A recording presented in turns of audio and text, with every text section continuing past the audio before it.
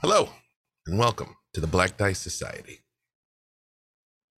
Rudolf Van Richten. The light of the beacon in Argynvost illuminated all of Barovia. Word very quickly reaching you in your own adventures that something was happening in the Dread Domain, the stronghold of your archenemy Strahd von Zarovich. By the time you got there, however, it seemed like the trouble had been resolved. The gray, cold, crushing oppression of Barovia seemed to have been lifted, and as you crossed its boundaries freely, there were no mists, there were no wolves. You could see the sun hanging in the sky for the first time in any time that you could remember. You quickly made your way through Barovia, meeting the odd townsperson, and each of them told you the exact same unbelievable story. Strahd von Zarovich had been defeated in battle. He rode out with his entire host to Argynvost, and although it seemed like they were victorious, soon after something happened, and a great earthquake had gone out through the land, and the mists had parted, and the sun had risen again. There were various stories of adventurers, not a small number of people claiming that you yourself had struck the countdown, Van Richten, of you being a local hero, of course. But now you are making your way back to Castle Ravenloft. It stands cold and imposing, stabbing at the sky as it always did, but now it stands silent. What would you like to do? I've crossed this threshold before in my attempts to best the beast. So I stand there at the threshold, wondering if I want to step foot in, wondering if the rumors are true, wondering if the nightmare is indeed over. I steel myself, sharp intake of breath, and I cross the threshold into Castle Ravenloft. As you do, your hand hovering over your sword cane, ready as ever, there's nothing. In the past, it was like the building itself groaned, trying to eject you from this place where you were truly and fundamentally unwelcome. The howls of various beasts, the groans of tormented souls that could not escape its walls, all silent as you make your way inside the castle. Within me, I feel a jumble of emotions. And one that surprises me is tremendous sadness. For if indeed the beast had been bested, much of my life's work is now complete, ill-defined, if you will. The haze of an unwritten future stands in front of me, but I must confirm the rumors. As you make your way carefully, cautiously, down into the depths, you see some signs of a hasty exit, which, if Strahd had ordered the full strength of his hosts north, the fact that so many would have gone pouring out quickly is probably accurate. Until you make your way down into the depths of the crypts, to a false wall that your research had led you to conclude would be there. If Strahd is anywhere, his coffin is in the crypt on the other side of that wall. Of course, my mind races, wonders if it is indeed a trap, if all of this is an illusion. So I check, reach within the magic within myself to see if this is indeed something laid before me to entrap me, to best me. I stroke the walls, I feel the cold stone, and I make my way towards the crypt. As you reach out with your senses both mystical and mundane, there is no sign of your old enemy. And as you press on the wall, opening the secret passage, you do hear tiny footsteps echoing in the darkness. And a giggle that wafts ominously through the silence. I grip the hilt of my sword. I'm ready, but I don't show any external fear. Yee! Wee! Woo! Who are you? Whoa! Where did you come from, sir? Now, if I wasn't me, this might be a strange sight. But this is maybe the 15th strangest thing I've seen this week. Oh, thanks But for putting me down. Not like the that. strangest. I immediately can tell that I don't feel any sense of impending danger from this, and I say, Puppet, do you have a name? Oh, I do, sir.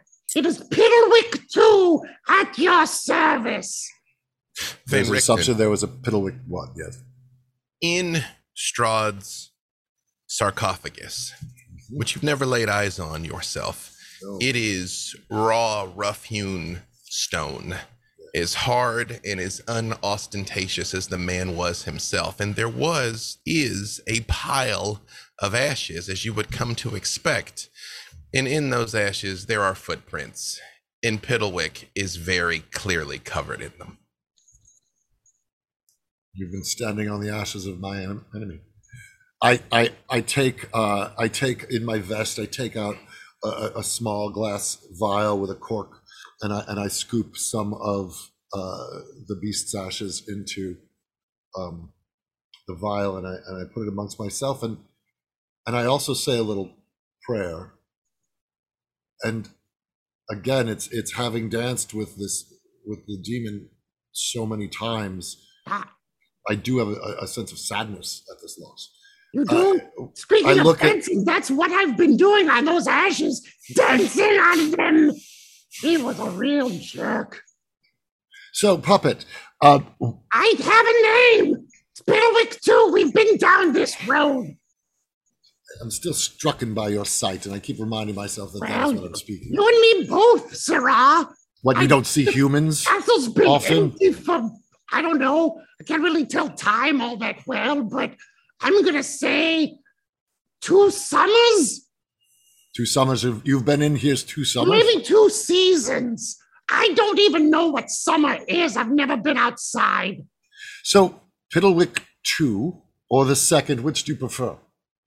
Oh, the second sounds fancy. So Done. please call me So, Piddlewick the 2. second. Oh, you went fancy anyway. Pardon? Yay.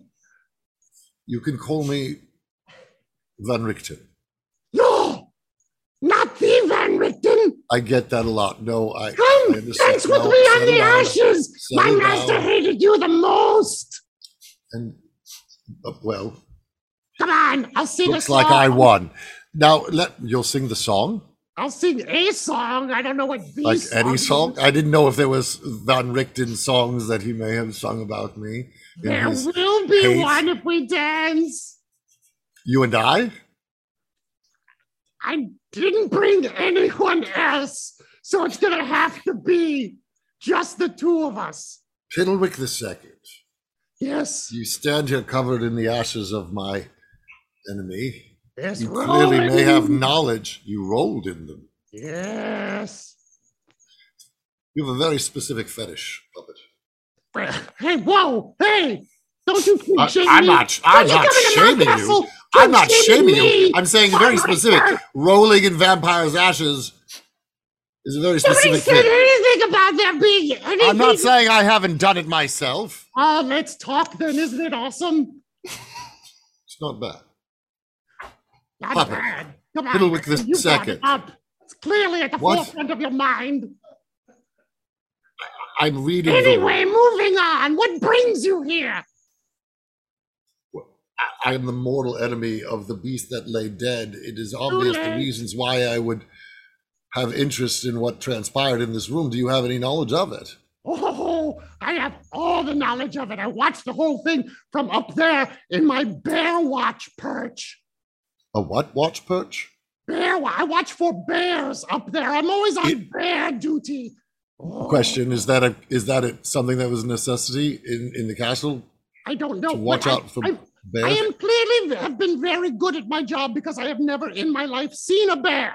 So Well, I have successfully kept them out of Castle Ravenloft. You're welcome. right. So watching welcome that you them somehow keeps them away. An army of bears. I take credit. You're welcome. I believe we've strayed from the subject at hand, Piddlewick. I'm good at that. I will keep you on subject. Please do, or everyone is going to be angry at me again.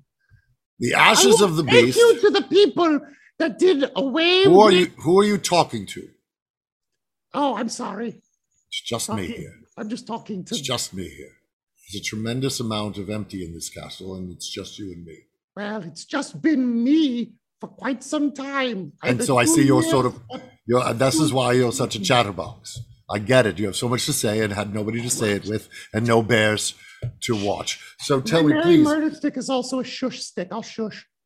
That's a merry murder stick. Yes, it's my magical merry murder stick. I'm making Piddlewick a note is to on get back to shushing that. time now. Would you like to Piddlewick, see what Piddlewick 1 died? What I would like. There's just over there. It's almost as if someone pushed him, but maybe they didn't. Shh. The shush stick. How about I hold the stick while one of us is talking? Here you go.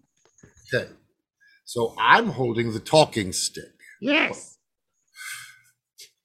What transpired in this room that resulted in the death of my enemy? And I give the stick back to you. He died. That's apparent. Transpired. How did he die? Who took the life of the beast? You have the stick. Yes, he was a transpire, but we didn't really talk about it much, but no judgment here. Who killed Strahd? A group. This is getting us nowhere. Well, I'm going to make my way out of here. I guess I'm just going to leave. Oh, you have something to suddenly... Oh, would you like the stick? Okay, I will take you to the group if you get me out of this castle. I've never been outside. I want to go on an adventure. I want to be your new sidekick. You can take me to the people that took the life of this beast, yes? If you make me your new sidekick. We will go on an adventure. I'm going to warn you. together. I've unfortunately gone through many sidekicks. It's a very hazardous profession. I've gone through many masters. If I'm honest with you. All right. And I pat my shoulder and invite him up to ride me, sort of rocket and brutish. Although Piddlewick may seem small here, he's actually about the size of a child. You could carry him, Van Richten, but he's not little. And I'm not. You're not little. No, So I learned that lesson very quickly. As he scrambles up my body, I'm sort of crumbling a bit, and I rethink the offer. Find me, Daddy. Let's go, Papa. And I put him back down on the ground. Can I still call you Papa? Von Richten will do. Can I call you Very Puppet? good, Papa Von Richten. Let us go. And Van Richten, as Piddlewick 2 makes his way out of Strahd's crypt with disturbing haste, is there anything else you do before you leave this place? I touch my fingers to my mouth, and then I touch my fingers to the crypt. And then I actually wipe a tear away and turn and chase the puppet. And hello, and welcome to the Black Dice Society. This is Season 2, Episode 14, The Brightest Day. As always, Black Dice Society is a horror show. As such, there may be content that you aren't accustomed to encountering in other D&D streams. As always, I'm aware of the cast lines and veils. We have a set of safety tools in place. If somebody's uncomfortable, they can let me know. So if a scene should stop abruptly, it might be because someone is uncomfortable. As always, take care of yourself. Comfort and consent are the most important things.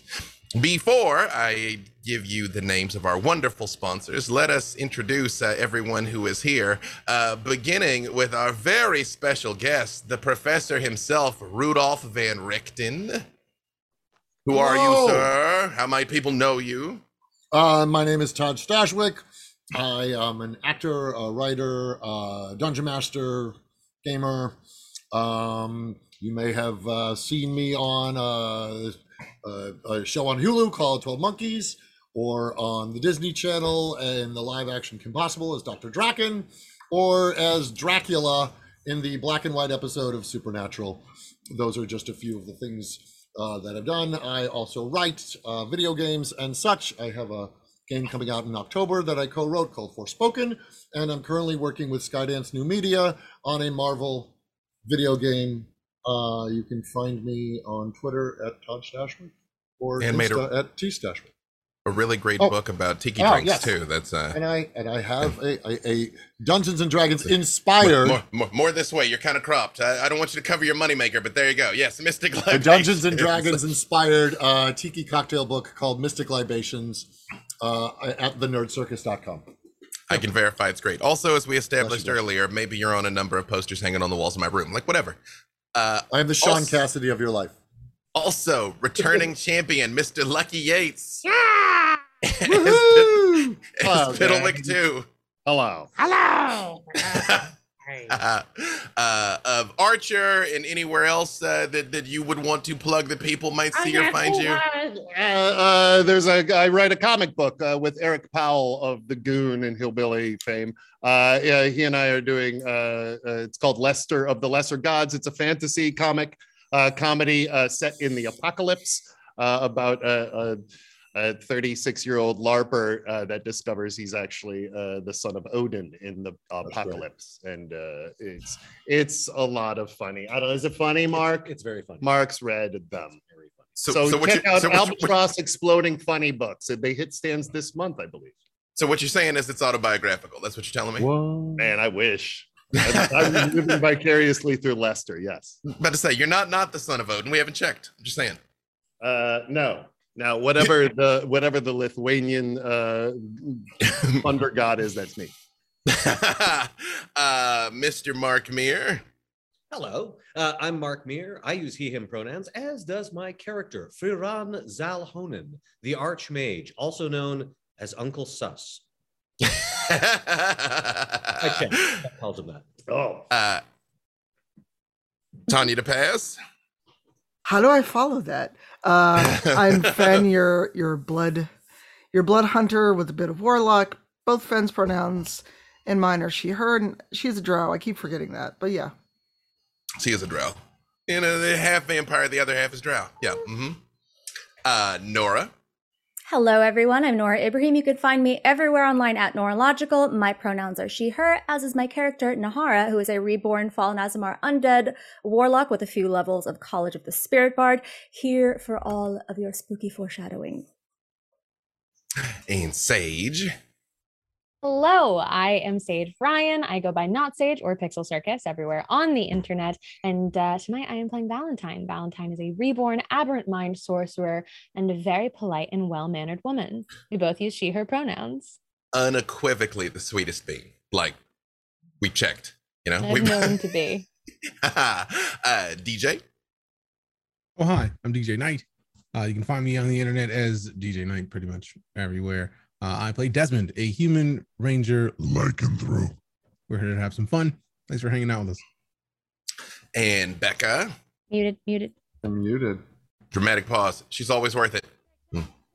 Very light It's check. just but super light as quiet. check Hello, right hello. now. Oh, there it is.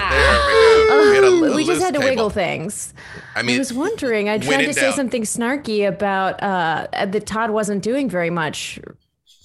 Anyway, hi, I'm Becca Scott. You can find me on my Twitch channel, The Becca Scott, or on my YouTube channel, Good Time Society. And I do lots of board game things. But here I am, Tatiana Asteria. I am an air genasi and a barbarian and a druid. I do all the things.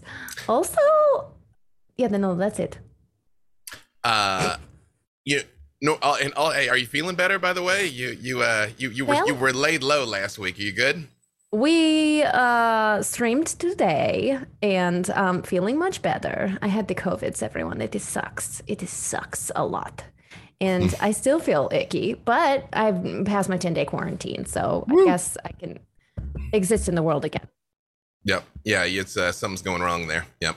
You're kind of coming in and out. Perfect. Normally, we just kind of jump in, and I don't even say anything about me, but I am non-ironically TV's B. Dave Walters. This time got two things. One, I just yesterday began my run dungeon mastering on Legends of the Multiverse on D&D, Twitch, and YouTube, so check that out Wednesdays at 5 Pacific.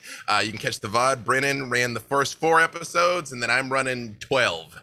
And then something else is going to happen. So there you go. Check that out. Also, can finally announce running D&D for the cast of Stranger Things next Thursday morning, 9 a.m. And it's going to be all over the interwebs on Netflix, Geeked, Twitch, and YouTube, and TikTok, and Instagram, and I don't know. It's going to be everywhere, but check it out. It was kind of bananas.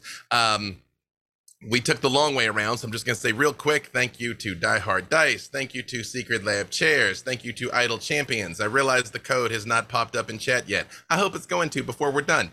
Thank you to Warriors of Waterdeep. As always, we have our TeePublic store. You can get our swag. You can put exclam BDS art in chat to get our wonderful print, and so on and so forth. And with all of that being said, on with our story.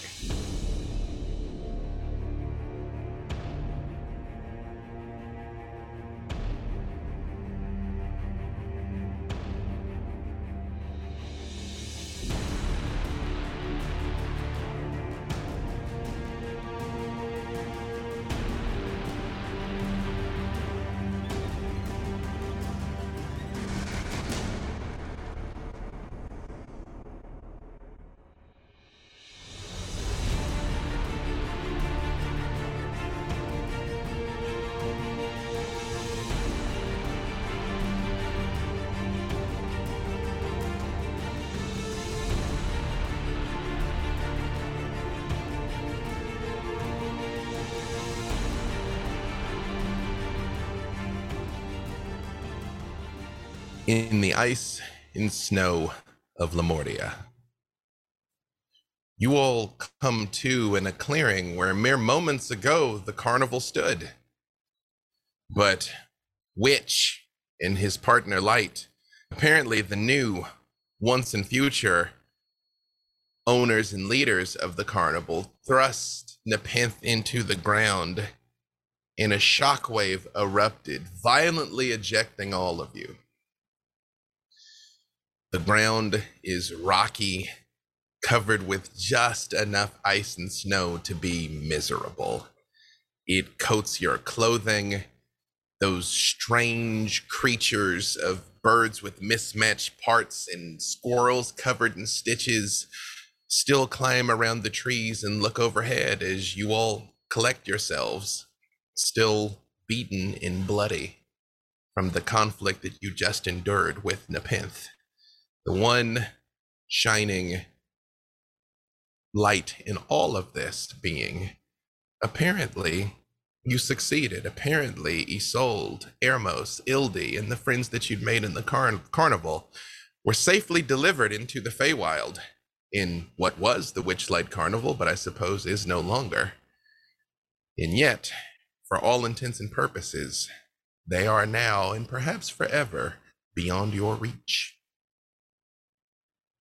What would you all like to do? Question. Was Uriah's coffin ejected with us? Yes, it is still there and intact. We have the coffin. Oh, thank goodness. That was a rather unceremonious ejection, I must say. What happened to Hildy? Time. The simple passage of time. But do you think she's okay? Will we get to see her? I would think that she's a good deal safer in the Feywild than she would be in any domain in these lands. The Feywild doesn't have a particularly excellent reputation for dealing with children, but hardly a child anymore. Fortunately, she's a bit older now. Wait, but if we did succeed, then we'll never know if they're all right. Does this not pain you all? Well, we can go to the Feywild sometime. There's no reason we couldn't go there and see her. All right. I Some happen benevolent to force made me think that was not the case. I stare a little bit of daggers at Ferran and just go, I happen to have requested passage to the Feywilds. That could come in our favor. You have to understand that shifting planes from here is no easy matter. The fact that I was able to use Isolde as an anchor to take us directly to the Witchlight Carnival, I'm not sure I could replicate that easily. Sure, I didn't say it would be easy. I said it had to be done. Potentially. I might have one of those anchors that I should probably tell you all about. What? I pull the wooden disc out of my clothing. That you were given? Given by Corridor, my former paramour. It was not a wooden disc. It was actually a black rose, like a bud of a flower. Oh. And you produce it. There is no signs of wilting or anything. It is just a pristine midnight black rose. Ah. Something tells me that if you used that as a mist token, you would not find yourself in the Feywild. No, not so much. Well, if have the you heard Fae of a isn't- place called Sithikis? Yes. Cool. Try this. So, just FYI, we've got a ticket. Nahara, But you were saying also- something? Yeah, sorry. Yes, Please. if as a Mistwalker, wouldn't those tokens only work within the realms of Ravenloft? Yes, Nahara, this is something that you would understand. The way you do what you do and the way Ferran does what he does are quite different, but not so dissimilar. It is almost like finding the right key to the right lock. You have an innate sense of how to traverse the mists. You're absolutely correct. He apparently is capable of transcending the planes themselves, but still needs an anchor of some sort. So you're able to do that in any plane.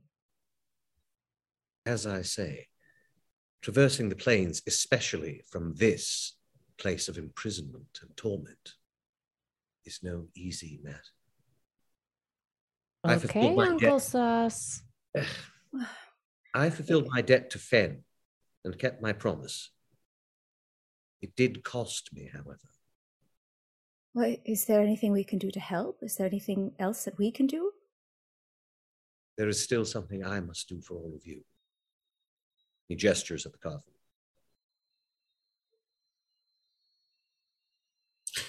Desmond, what are you doing while this exchange is happening? The second he says, I've kept up my end of the bargain to Finn, Desmond just starts walking toward Finn and puts a hand on her shoulder and just, how are you?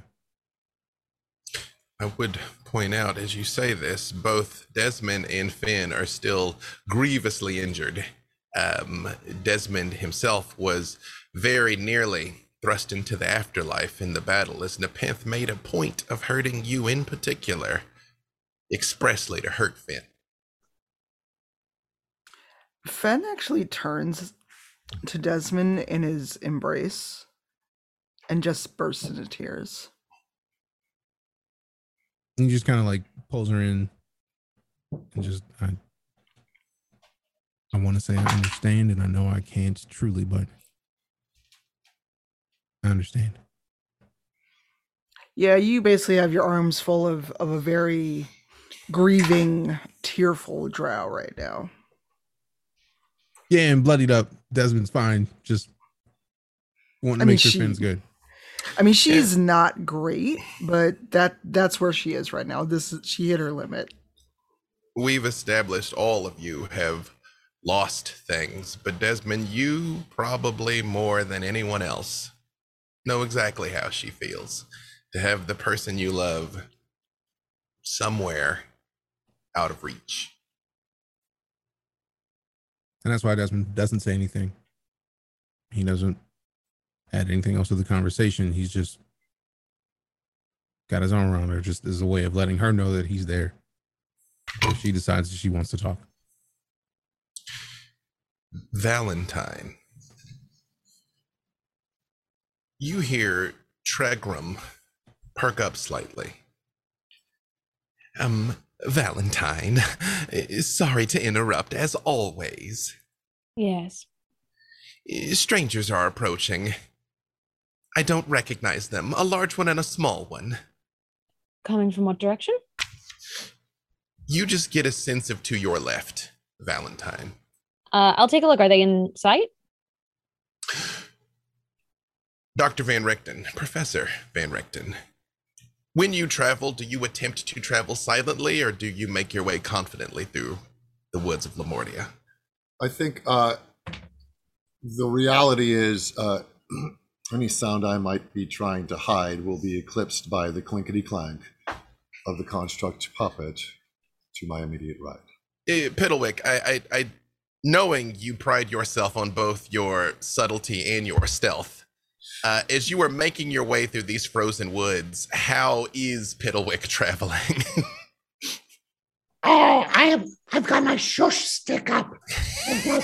Shh, shh, this way, Papa. This way, Papa Van Richten. Shh. Shh. Shh. Valentine, although Tregram hears it before you, once your attention is called to it, you can't help but hear shh echoing through the distinct woods. Little bells, apparently. Yeah. I will just kind of put up like an alert hand to the group to let everyone know that someone is approaching, and I'll kind of step to the edge of kind of the clearing where we are, and if I can make a telepathic bond with anything coming towards us, I'd like to. Professor Van Richten, your mind is, of course, a fortress in your line of work and those that would constantly try and impede on your will. But you are aware that, for lack of a better word, someone is knocking on the door of your mind. It is not a hostile incursion, but it is an attempted connection. I allow it in. Valentine, you are aware. Whoever you are, I recommend that you approach very slowly. My child, if I wanted to harm any of you, you would have already been harmed. Many have thought that. All right, come on out. I wasn't hidden. What are you talking to, Papa? That was weird. Nahara, you hear that voice that you instantly recognize. Piddlewick? Machine. Piddlewick! And I run towards. Piddlewick, what are you doing here? Lady, what are you doing here? We're following you. How are you able to get out? How are you able to get out? Oh, I'm with my new Papa. Papa Van Richten. The rest of you see a childlike construct, clearly a puppet, come barreling out of the woods and embrace Nahara, and she apparently recognizes it too. A few feet behind him, you see a respectable looking man with glasses and salt and pepper hair wearing a long leather duster. I would say Uriah talked about him enough and you at least saw Uriah's artwork. That's Also Rudolph the Van name. Richten. Yeah. Did you say Piddlewick? Did you say Van Richten? Yes, he's my new father. We're going to go on adventures. I'm going to be his ward. I don't. Much of that is a fabrication. I'm a fabrication. This is really coming up, Bitterwick. All coming together. Sir. Van Richten. Brother Uriah, you got so old. What happened? Not Brother Uriah. Did somebody hit you with an wand? Piddlewick. Van Richten. Nahara, you know. Yeah. Oh, all right. Well, long story short, my first life was that of Tatiana's. Well, you know the story of Strahd and all of that. I see. And you. And that's how I remember Piddlewick. And I'd seen him recently, but in a vision. Say, how much time has passed? Here's the deal. I'm a clockwork man, but I can't tell time. But here's the thing, Piddlewick. We seem to be jumping around in different times, and I don't know what time we're in right now. Wait, Piddlewick. What is happening?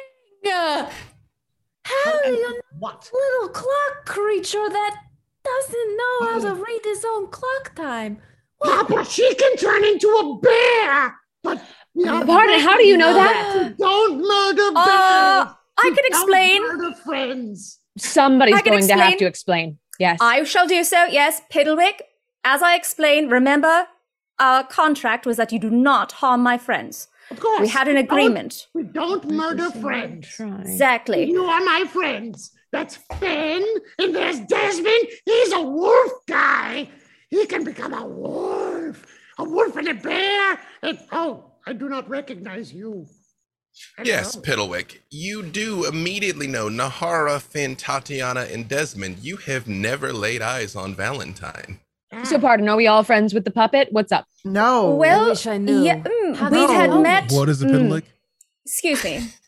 We had, if I could explain, we had met in a sort of vision, an experience. I don't know what else to call it, but I seem to have remembered, and I'd spoken to it with Brother Uriah, but it seems as though once it was over that no one else did. And while things got a little complicated, I didn't have really time to explain all of it to everyone. I apologize, but... Well, perhaps I can explain better. We are all best friends. No. And we have formed a best friend group. And you, in the glasses, I recognize you from the fan art. Our friend here, and I point to the coffin, is going to be terribly, terribly peeved that he just missed you. Why are you here? Who lies in the coffin? That would be my love. Your biggest fan. He was... My nephew. He was... That provided no context to this man. Very, very fond of you, and... Brother Uriah Macabre. He was not very fond of me, though. I reach into my coat and I pull out a letter, a drawing, and I turn it around to show them all. Yes. You got it! Yes, you've received his letters. He'd be so happy. I walk over to Fran, and that's the one. That's the one. Hold it in front of your face. Like basically right in front of your face. It'll be, that's it. That's the picture. It is Uriah and Van Richten having beaten Strahd together is the picture. Art and audio. Paula. Shout out to Paula. Yes. Was this, I recognize you, sir. Fran. Last time I saw you, we were cutting our way out of the horror of Hoban. Well, my services are always, my skills you got are the always stains out of your tunic. Now, this gentleman that lies dead here, he was instrumental in the besting of the beast? Yes. Van Richten, do you open the casket, or does anyone open it for him? Might I inspect? Yes, Yeah. If You this are an one expert that on gave his life up to take Strahd out, I would Yes. like to lay eyes upon. Van Richten, This feels weird. Does this feel weird to anyone else? I'll When- do it. I'll gladly open the coffin. I'm a doctor. I'm a doctor. Dr. Van Richten, when you open the coffin, inside you see a body that looks like it's sleeping. You're familiar with the mystical ability of calm repose that both prevents decay and also prevents rising from undeath. You see a face that is identical to Ferran's, just a few years younger. He is wearing a chainmail shirt. There's a tricorn hat laid across his chest, and a symbol of Ezra prominently displayed on his chest. I look to Ferran, asking the question without asking it aloud, understanding that there's clearly something strange about this, the faces matching, because I knew Ferran when he looked like that. I remark on the fact that he is in calm repose, and I ask, what do you plan on doing with this? He looks even sweeter than I remembered. Yes, sir. Please excuse the good berry juice that's all over his face. That's an unrelated incident, but it can stain for a while. It kind of makes it look like he was like eating brains or something. So cute. To answer your question, I have promised this group that I will do my best to return my nephew to them. You're familiar with the device known only as the apparatus. Do you think this is a wise choice? It's what he wanted. We asked him. What's more, Uriah's return may be necessary to stave off a greater calamity. Now then, I just want to be clear. Piddlewick knows all of you, but none of you except Nahara recall him. Right. Yes, I, of course, remember him from, well, a certain wizard king's time at Castle Ravenloft. Good old Wiz That makes King, we sense. called him. I'm not sure why no one else remembered what happened, but that is why Piddlewick recognizes everyone. And now Piddlewick has brought you to us, Van Richten. Well, I asked him to. You all seems to achieve something that many have tried and failed, lost their lives at. Yes. Brought down the beast. Well. I myself have come close to the grave trying to best the beast myself. How?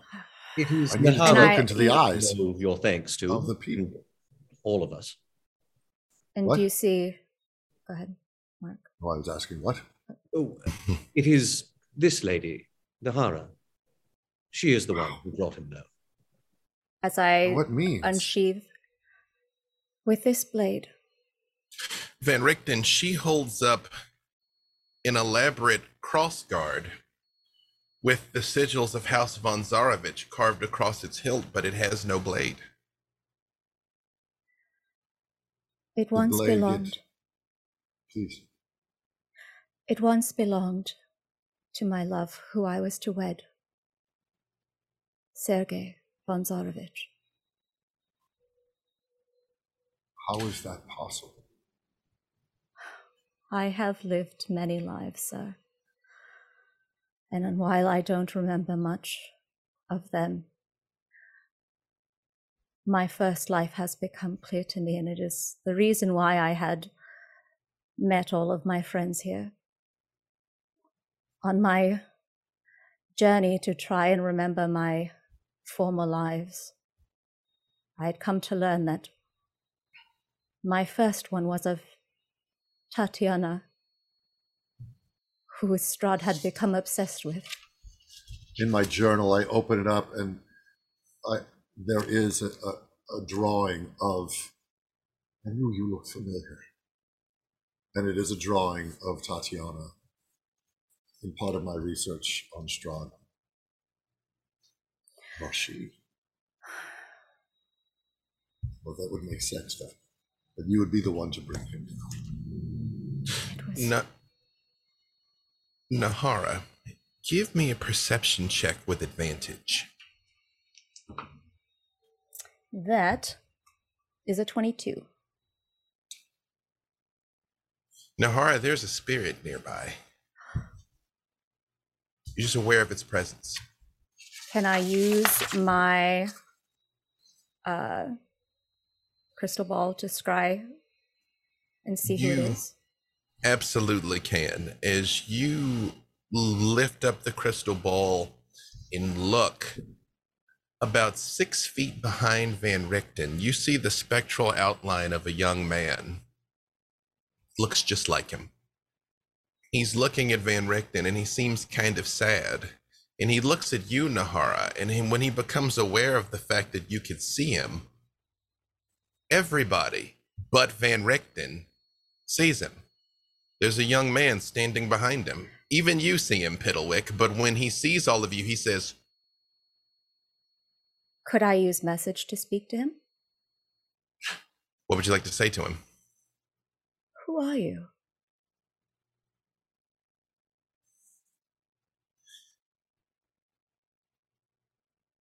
You love this man.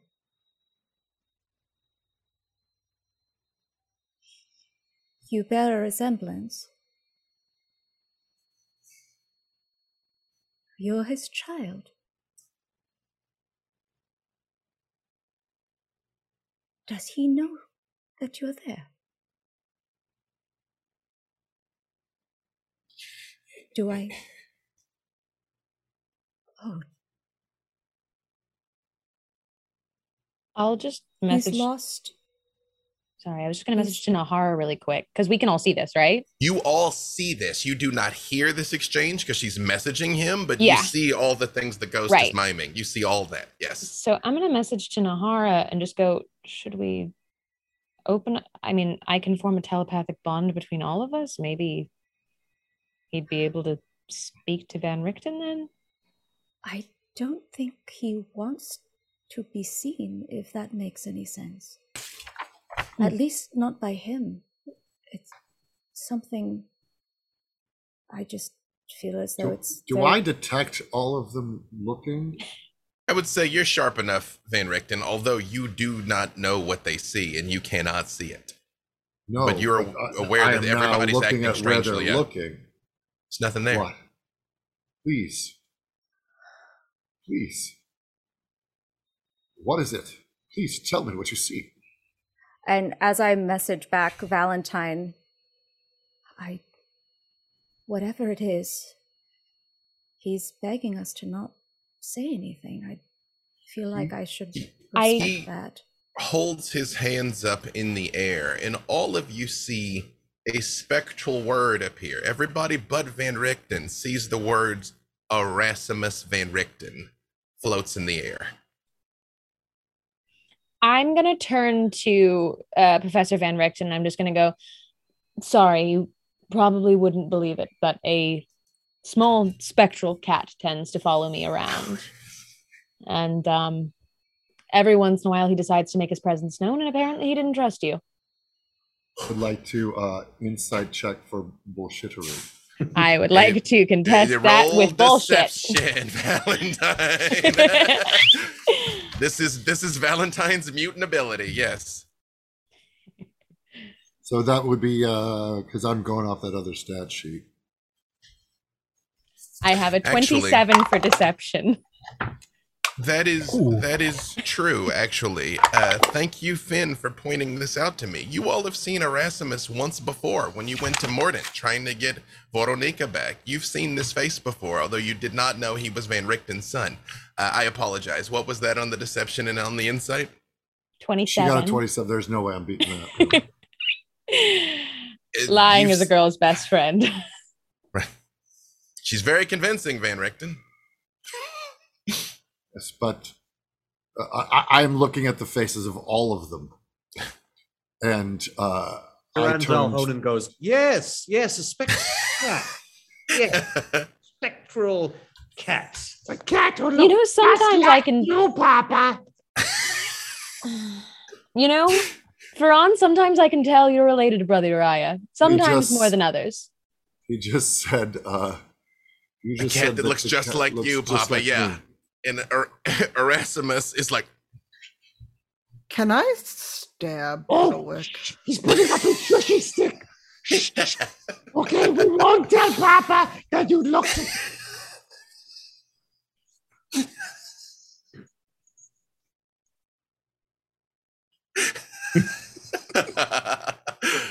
You see Erasmus when Piddlewick finally calms down, like literally like looks both ways, like he's very awkward, and like goes to step behind a tree and vanishes. Whew. Well, I saved us again. I really want to stab Piddlewick in the face. Well. So I clearly know that they're hiding something from me, and I'm clearly in a deep state of distrust now because I saw the look on all of their faces as things went down behind me, and I am deeply suspect. Thank you, Uncle Sus. I got the second uncle here. Mr. Van Richten, if I may ask. That's Professor, please. Professor Didn't Van go Richten. to college. Be called Mister. My apologies, Piddlewick, and You're welcome, Papa. to Professor Van Richten.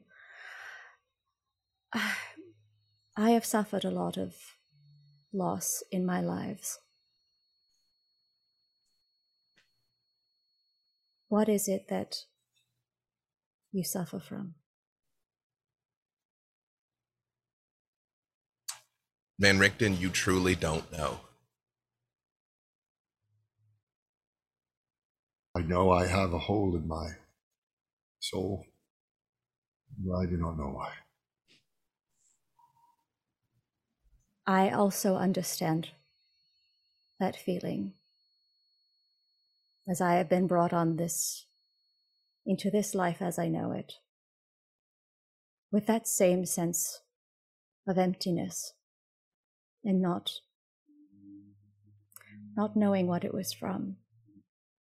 I will say that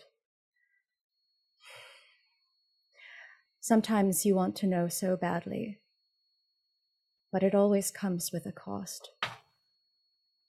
I have paid many prices. Far too many. And I see that you have as well. You all look battered and bruised. Might I provide some semblance of assistance here? I can heal. That would be greatly appreciated. Thank you.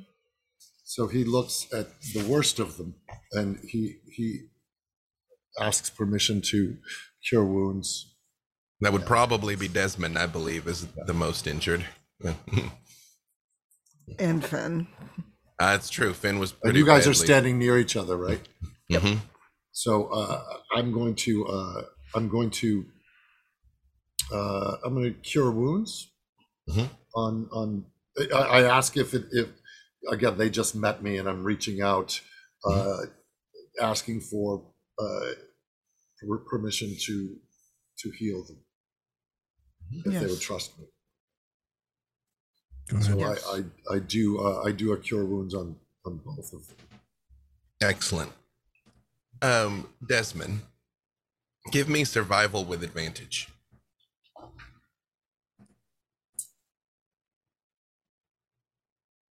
$24. It's cold out here, but this is probably a safe place to camp. I mean, the carnival was here apparently for years, relatively unimpeded. So if you all were to set up camp and rest here, you're probably safe. And the second Desmond realizes this, he's just, I'm going to start gathering some wood, make a fire, because we've been through enough. Resting is probably a good idea. Thank you, Desmond. And he's just gone. Like, woods are his happy place. Mm-hmm.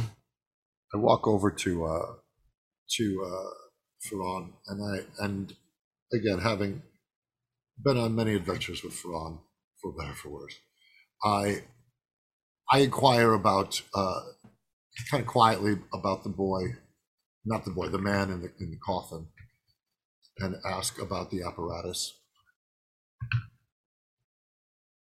He was a great admirer of yours, you know. Well, yes, I received many letters. Yes, he was a somewhat obsessive, one might say, but a great admirer nonetheless. And I humbly appreciate it. Might I ask, is resurrecting a man the best course of action? Well, It's playing with dangerous magic. of course, there are more conventional means. If one wished that result, he himself was a cleric of some power. In fact, And as a cleric, as a man of faith, he may have found himself in a more restful place, and to yank him forth from that restful place would be doing a disservice. that Valentine, I won't even make you roll for this. You absolutely hear Van Richten making the exact same argument you made. Thank you. I also have the observant feet, so if I can see their mouth moving, I can hear them anyways. So I'll just kind of slink my way into the conversation. Professor Van Richten, they've certainly heard this argument before. As someone who's intimately familiar with the device they speak of, I brought forth the same concerns, but alas, Uriah has chosen. Yeah, I have heard also- many speak in mortal life of wanting to return, but when they go and cross over to the place that they don't realize, the paradise that awaited them in their faith, being pulled from that is a... Well, that's the thing. Nahara actually spoke to him beyond On the other side. I asked him myself because there was an argument about whether it was right to. And He while spoke to his spirit. Yes, after he had passed, I wanted to make sure that it is indeed what he wanted, because while several arguments were made, he was the love of my life, and I did not want to abandon him, nor did I want to give up on him so easily when he had given up so much for all of us. Van Richten, I would say between... Actually, this is something that Jennifer and Lori would have just told you outright. Both Valentine and Nahara are somewhere between life and death. And in a I state will, of having... Mhm. as I am one to do, pop off the pearls and hold them in my hand instead. And you can see a scar that goes all the way around her neck. And you can tell it was a very, very deep wound that has healed over, but has definitely like a raised texture to it, that it didn't heal particularly well. And has a little bit of discoloration to it. It's perfectly covered, typically by the necklace. And she takes that off and goes, "Oh no, I'm intimately familiar." Yes. So you understand the apparatus. I understand having it used on me, Yes. So and you I understand understand. not having a choice. But if this was his will and you have conferred with him from the veil, I would be happy to assist in any way I can. It is.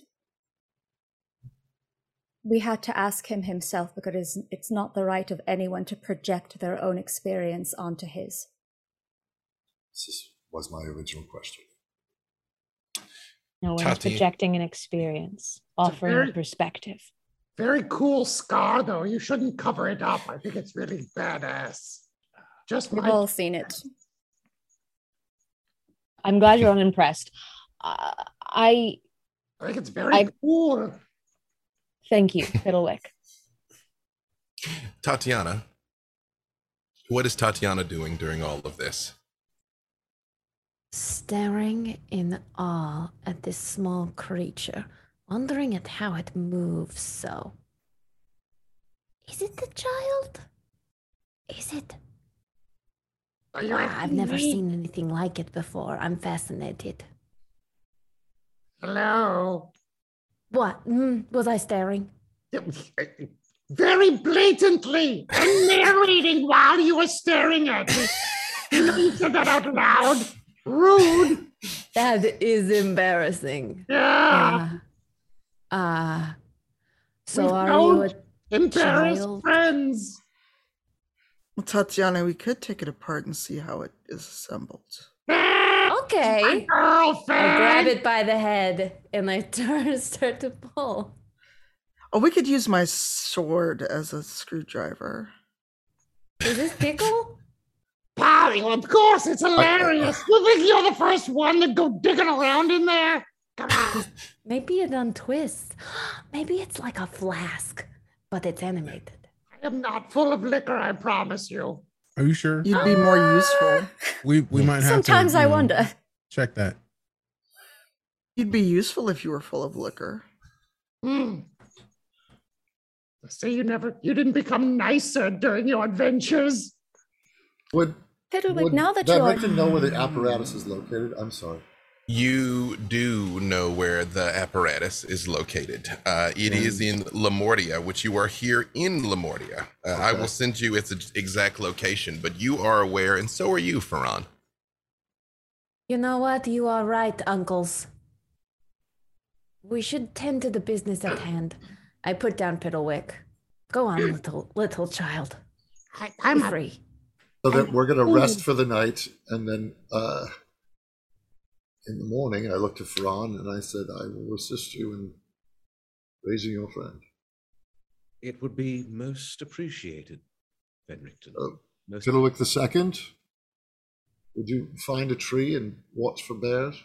Oh, absolutely, Papa. Anything you want, I'm on guard. Can I like activate the totem on my chest just a little bit so that it growls? Her bare chest, where she has a bear tattoo, does rumble slightly, Piddlewick. Oh, we don't murder friends. Tatiana, I asked you a different question here in Zoom. Sorry, go ahead, Valentine. I've never been so thrilled to not sleep. While this is going on, Firan will try to get Nahara's attention. Absolutely. You all are making camp, setting up your tents, building fires, scrounging. Actually, you don't have to scrounge, because you might recall the people of Barovia offered up what supplies and rations they could. So you actually have a decent amount of hardtack, stale cheese and bland sausage, but it was the best they had to offer. So at least you will not go hungry out here. But yes, Ferran, as everyone is making camp, you are able to catch up with Nahara. And probably Valentine as well, if I can get the two of them together. Sure. Actually, if you don't mind, since you three are basically the ones who don't sleep, there's one other thing that I would like to resolve before this, before everyone else camps for the night. Tatiana, what are you doing in terms of your preparations for the night? Obviously, Tatiana can sleep anywhere. And so she finds a tree. She likes the shade of a tree. And as she starts to shape the leaves into a soft pile, she looks over and sees Desmond. And his face looks a bit forlorn. She goes over to him. My friend, is this because you fell in battle? You're sad? No, just it's a lot. Seeing Finn, seeing Isolde, seeing the loss, being reminded of all the other loss, it's a lot. I wish I had some sage advice to offer you, but all I can say is a warrior must always move forward, right? True. Also, I'm pretty sure I can hunt for something around here and make some kind of meat, because there's got to be something to cook. That'll give me something to do. You know what? I thought I was tired, but it was hungry tired. I will hunt with you. This way. Let's. Thankfully, this time, as you two make your way into the woods, you are not swept away into the Shadowfell as what happens last time. But who knows? The night's not over.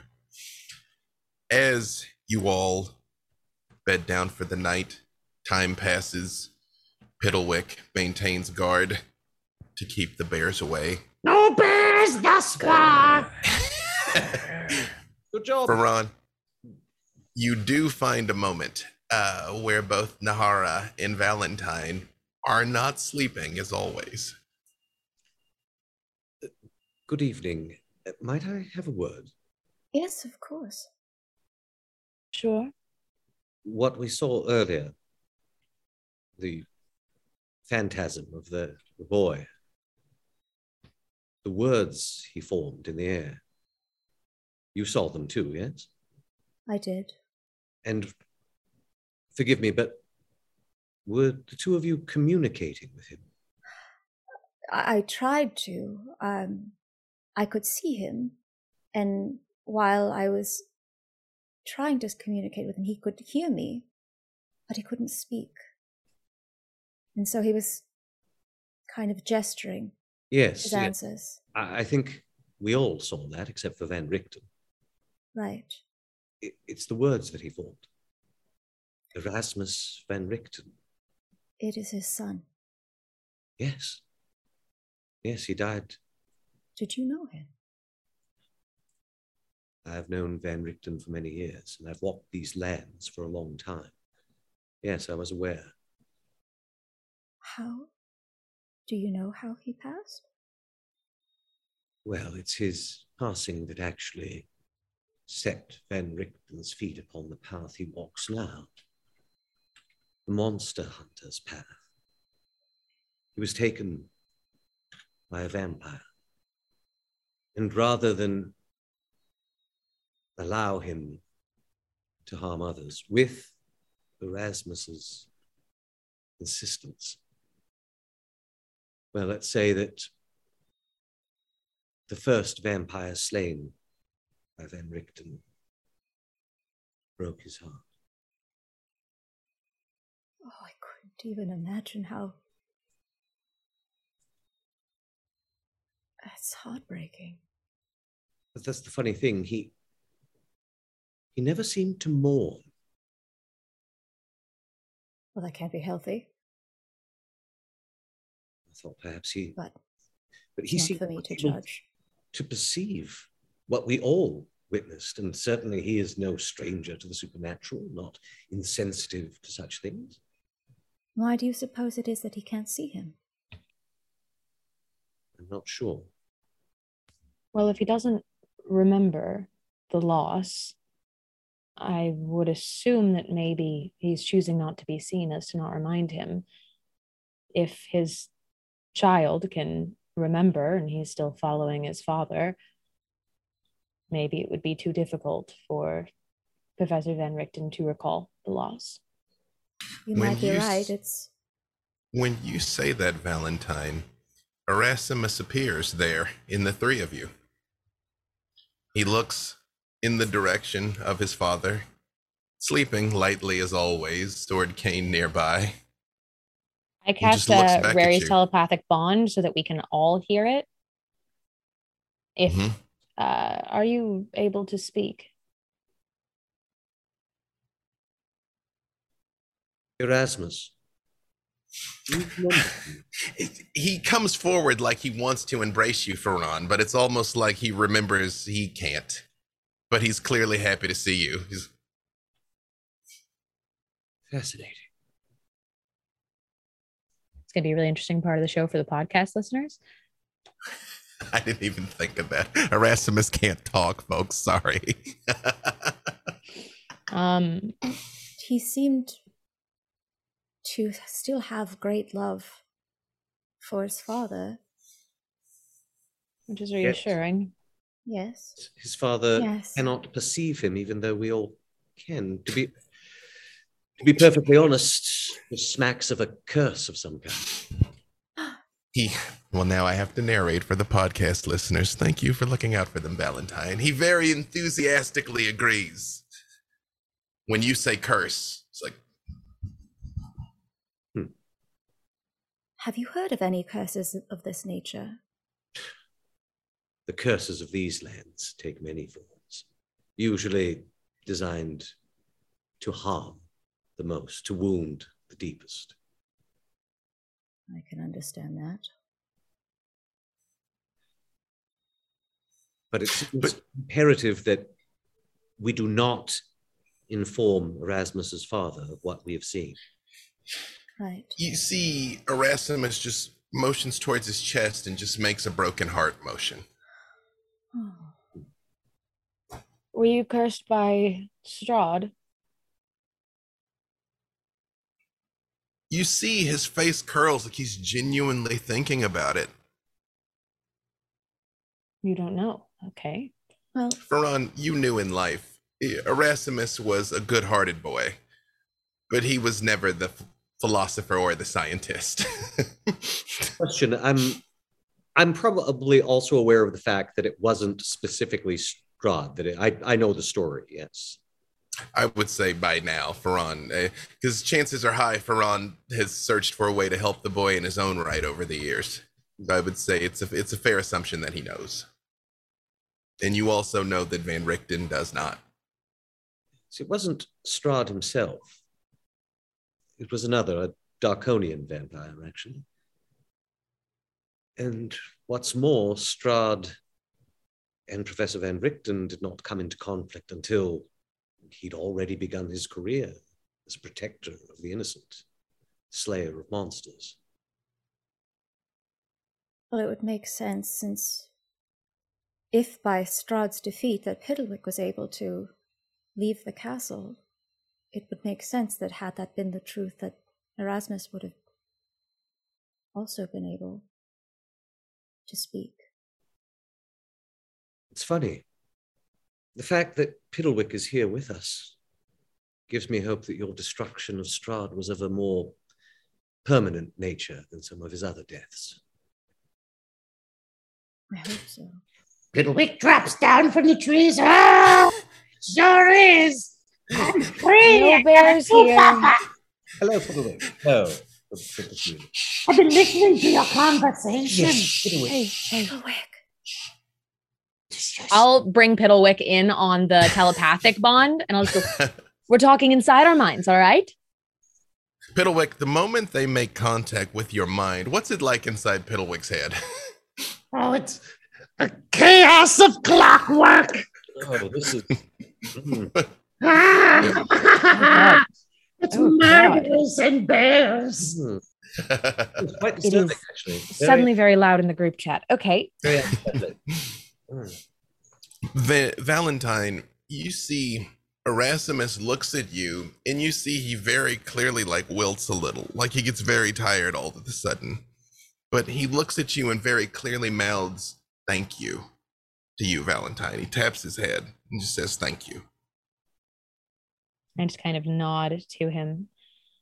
Okay. I guess what can we do for you is you don't know. Okay. He slowly walks over and he kind of stands near his father, very clearly watching over him. And he just sits down and lays on the floor of the tent next to Van Richten and just looks at him and smiles and disappears again.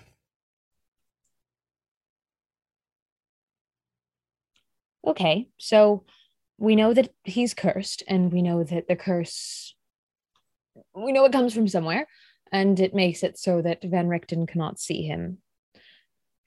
Do we think that... remember him, right? Or Oh, well, I will. Yeah, Van Richten, Yeah. you very much remember your son. You remember how he died. It's you cannot see him as a ghost. People have told you over the years, but you can't see him. You can't detect him, and so you've got no reason to believe he's here. Oh, got it. Yeah, I was also under the impression that he didn't remember then. Okay. Yeah, that was. Oh yeah, that's no, what no. I He thought when said he it. remembers his son. Yeah. Mhm. When I say he did not mourn, I mean he took all the sorrow and turned it into, well, rage against the creatures of the night. I am familiar with the feeling of channeling what should be justice can very easily turn to vengeance and consume your thoughts and actions. Okay. So if we're trying to lift this curse, is it just so we can see him as a ghost? And how does that, I guess, really serve him? Might in comfort to know that his son's spirit is near. And perhaps maybe he would even be able to speak to him. That is curious. Most spirits have no trouble communicating, especially not in these realms. It must be some aspect of the curse that keeps him silent. And if Strahd's defeat was able to help Piddlewick leave, if we defeated whoever, but I don't even know who it was. How do we even Van Richten begin? has many enemies. He has enraged some of the most powerful beings in existence, in this existence at any rate. It could be anyone. As the rest of the night passes, with you all comparing notes, unfortunately few solutions, the sun rises the next day. You all are able to make your way deeper into the heart of Lamortia. Both Van Richten and Ferran know the way, and after some hiking, you all crest a cold, icy ridge, and you look down on an unusual sight, the likes of which that, Finn, you've probably seen somewhere along the way, but for Valentine, Desmond, Tatiana, and Nahara, this is definitely a city almost beyond your scope and comprehension. It is metal. Everything is gray and brass. Steam pumping out of everything. Great gears turning and rotating in odd machinery. There is a river sailing by, that there is a very large ship with large chimneys on top that steam is pumping out of as a wheel rotates on the back of it, pushing it forward. Van Richten and Ferran, you both realize this is the outskirts of Ludendorff. You specifically are looking to make your way to Schloss Mordenheim, where the apparatus would be located somewhere below. Gaze upon one of the wonders of Lamortia, everyone. Ludendorff, city of wheels and steam. Does it always smell like this? I'm afraid so. Kind of smoggy. It is, for Tatiana and Desmond in particular, it is almost especially offensive to your senses. This place, the way the creatures are here, it is already an abomination. But this is a particular affront to the natural world. This is, even though the word industrial would not mean anything to the two of you in particular, this is about as far removed from the natural order as any living beings could be. I use my unending breath to not breathe here. You all see Tatiana's lungs inhale mightily and don't shrink. And now we know our way to where we're heading. And as far as what we're walking into with this, where the apparatus is being held, is the dangers that stand between us and it, are there specifics that I would want to fill the group in on? Van Richten, you would know that this place is dangerous, as all the dread domains are dangerous, but not so much in the form of wolves that are going to leap out and consume you, but more from running afoul politically of the wrong person, or worse, being grabbed to participate in some bizarre experiments. Now, this is a very powerful machine if it can raise the dead, obviously. Oh, yes. You do know here, Ludendorff University is a place where many young people are taught these strange and arcane arts. And you know, in the past, there was a man by the name of Baron Rudolph von Albrecher, who was in charge here. And most people think he's still in charge here, but hasn't been seen in many years. Now, is there a cost to being allowed to use the apparatus? Like, and obviously Valentine has gone through the process already. So I'm just curious, what would Van Richten know about what we're walking into? Actually, let me take a step back. Valentine, in any of your dealings with Jennifer and Laurie Weathermay Foxgrove, do you think you would have ever shared anything about how you actually came back? No, I don't think so. She didn't particularly trust the Weathermay Foxgroves, especially because one of them was constantly trying to kill undead. So I would say it's very rare for her generally to share the details of how she was reborn. Perfect. Probably not. If you don't think you would have shared it, that is not possessed. That's not information Van Richten would have possessed. In all of my travels, if I know of it, yeah. Well, it's just how Valentine in particular made it back is unusual. I was just wondering if there's any reason why Van Richten would have known that in particular. And I don't. Oh, I thought you just she had said that in our conversation earlier. Oh, she did. Okay. But nothing beyond that. Yeah. A very twisty backstory. Got it. She wasn't actually raised here. That being said, Van Richten, you would know that this is a cold and difficult place where life is very cheap. They masquerade as scientists, but they just don't care. That's why all of the animals here are so strange. Pretty much everything has been experimented on, down to the smallest creature, which is why the birds and squirrels and wildlife are so twisted and mangled. It is more, I will tell you, actually, Van Richten, and Ferran Zelhonen also, give me history checks.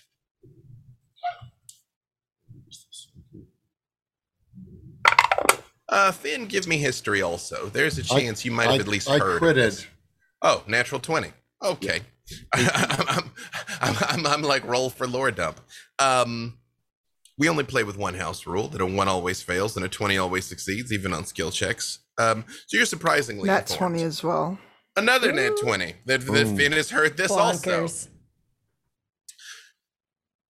You all know, both of at least the two of you. And what did you get, Ferran? 16.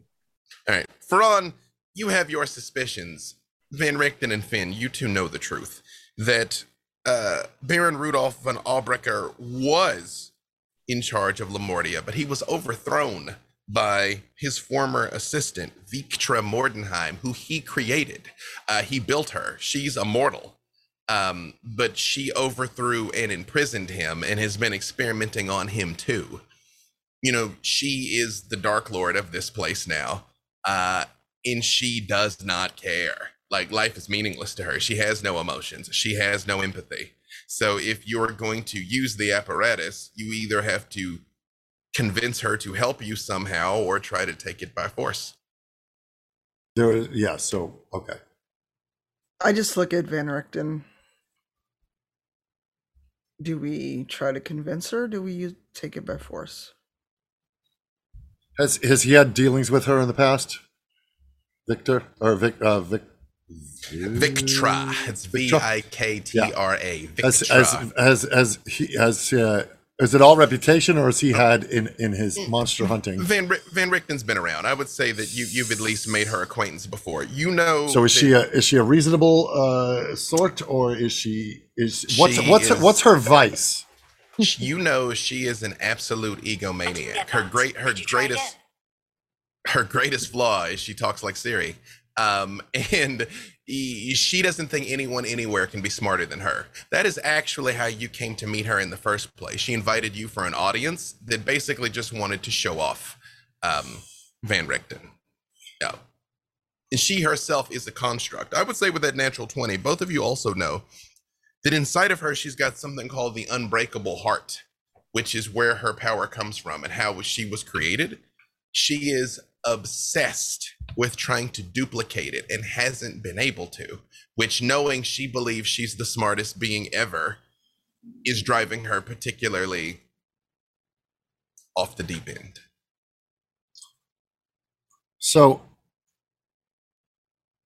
there is a thing that she wants, that she would like to have, that I'm sure we could offer in kind if we had it, or if we allowed her to believe that we had it. Now, among us, we do have a construct. And then I tell the story of the unbreakable heart. That was built by her maker, yes? Yes, he was Baron Rudolf von Albrecher. Yes. And no one has seen him in years, but you know, both the two of you know, that she's just got him and has been experimenting on him. The common person thinks he's still running things. He's just been busy for 20 years. She's a cruel construct, unlike our puppet friend here. Oh, I can be cruel. Oh, we know, because you're Piddlewick 2, not 1. Well, he died. Yes. So, are you talking about the time I pushed him down the stairs and then he died? Yes, yes, I am. Yes! He's so clumsy. Give me the short stick. Oh, it is. You were saying, Fen? If she's a construct, she shouldn't. So I don't know anything about constructs. Well, but yeah, you want to? No, not this. We are a curious bunch. No, take that stick away. I just don't understand how a construct could have wants or desires, or whatever dark magics brought her to life have consumed her. She is a very intelligent construct. She's ruthless. She is evil and twisted, and she has needs and desires as much as, well, I'm sure Piddlewick. No. I think I'm in love. Maybe we can give her Piddlewick. Tatiana. Papa, can she be my new mama? Let's be a family. That's not a bad idea at all. That's the best idea I've ever had, and I have had a lot of great ideas. Give me the stick. Give me the stick. Maybe love is what would melt her heart. Tatiana, Desmond, Valentine, all give me perception with advantage. 16. 16. 30-20? 30-20. 16. You all start to notice some things, but Tregram actually got a natural 20. So, Valentine, as you're observing the city below, you hear his voice come up again. Well, isn't that fascinating, Valentine? Look at the craftsmanship. Nowhere near as wonderful as you, of course, but close approximations. You do see that, correct? The puppet? No, further below. See that road to the right there, 3rd Street on the grid. See down there? In Valentine, as you feel Tregram trying to guide your vision, you notice down below, walking through the streets of the city, Tatiana, Desmond, you see there's people walking around. It's a very populated area. There's not high walls. It's not a hellish apocalypse like Falkovnia was. People seem to be going about their daily business. Valentine, what you realize is about half of them aren't people. There are zombies walking around carrying things that have like bolts out of their neck and things like that, that are servants performing menial tasks. Every few blocks, there are large, hulking, fleshy things like golems that are just made out of meat, that stand on corners like some form of defense that the people walk by ignoring. If I can, take advantage of Tregram's nat 20 here and just ask, is there a single person down there like me? Dozens, Valentine. I mean, understanding that no one is like you, but... No, I see the neck-bolted servants, the mindless zombies that walk these streets. What I want to know is if there are others like me. Yes, definitely. Um, and I think, not to overstep my bounds here, but if I could direct your attention to that odd tower over there on the coast. Yes. I think what you're looking for may be contained therein. Tregram, when reanimating somebody, is it a choice whether they come back like me or come back like them? And she just kind of gestures to one of the people carrying things. Or is it a gamble? I mean, you, of course, exist due to the might and wisdom of the almighty Godbrain. All hail the Godbrain. There were other experiments that were perhaps less effective. Do you think that they're intentionally making a little army of servants down here, or do you think that these are mistakes? Well, again, a humble servant. But if I had to say what I would think, it is almost like, are you aware of ants, Valentine? Yes. How there's worker ants, and then there's warrior ants, and then there's queen ants. Mm-hmm. I think she's doing this on purpose. Quite effectively, might I add. Very. Valentine, I realize you don't need my counsel, only my service, but I would be remiss if I just said that those down there, even the ones that are like you, they're not like you. I mean, you're you. They're just them. Thank you, Tregram. And your counsel becomes more valuable each day. Then allow me to quit while I'm ahead. And you very much feel Tregram's presence drop to silence. I'd like to try and pull Professor Van Richten for a little bit of a sidebar. Mm-hmm. Let me just ask one question. Would you intend to talk to him before you were heading towards the city, or kind of as you're making your way? I'm happy to do a walk and talk.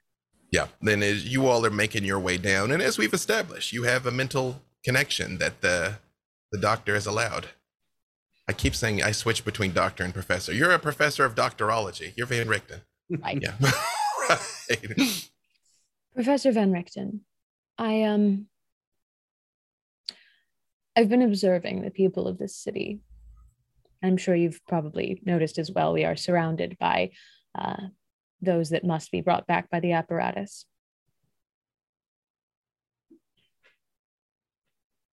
I don't know, based on the way that I was created, as I was a very little part of the process, I don't know if there is a gamble in bringing Brother Uriah back. I don't know if it's quite down to an art form of bringing him back as he was. If what you're suggesting is that the apparatus is what created the minions in the city, then it itself may be a flawed device. There may be corruption within. And it's possible she's just doing this on purpose to raise people from the dead as menial servants, which yes, is deeply disturbing even to me. Well, we will know more when we get our eyes upon the machine, and we will know more when we finally meet its master. You are the only person that has seen the, I suppose, other side of this that I recognize. I know that he said he wants to come back. I have witnessed many that have come back, yes. I want to do what he asks. I believe that is what we have to do, but I don't. It's not a simple resurgence of the ghost within to the corporeal body. It is not that easy. Transference, exactly. Things can change. Things can corrupt upon the transfer. And though I know very little about the outside of the process, the inside of the process is, it will change you. And it certainly changed me. I worry that Nahara, in all of her hoping, will not receive the man she said goodbye to. Nor will all of you. Well, if you've You are living proof of what you were before and what you are now. I will have to trust your advice. I have not gone through it myself. But Would you if this believe is I the was wishes and personable words, before? I find you very personal. I have worries. I share those worries. And when the time comes, if we find that the process will be flawed and what comes through is either in pain and suffering or will cause you all pain and suffering, then we may do what we have to do. I wish only the path of least suffering. Indeed. For everyone. Indeed. As you all are making your way down into the town, everybody give me one more perception check. I'm very distracted. Your mind is elsewhere. Yep. 18. I had an 8, so I was deep in conversation. Perfect. Yes. Your minds were literally elsewhere. Actually, 19. what did Piddlewick get? Oh, I didn't roll. It rolled for me. You're Yes, right. that's it. Roll for Piddlewick and for Ron. Yes, absolutely. Let's see here. I don't have his stats, but I will roll a d20. Mm-hmm. Oh, I did. Just tell me what you get on the die. That's for a natural Piddlewick. one. I got a 1. You've I'm successfully number yes, you win by default, Piddlewick. What did Ferran get? 15. 15, and Tatiana and Desmond? 13. 18.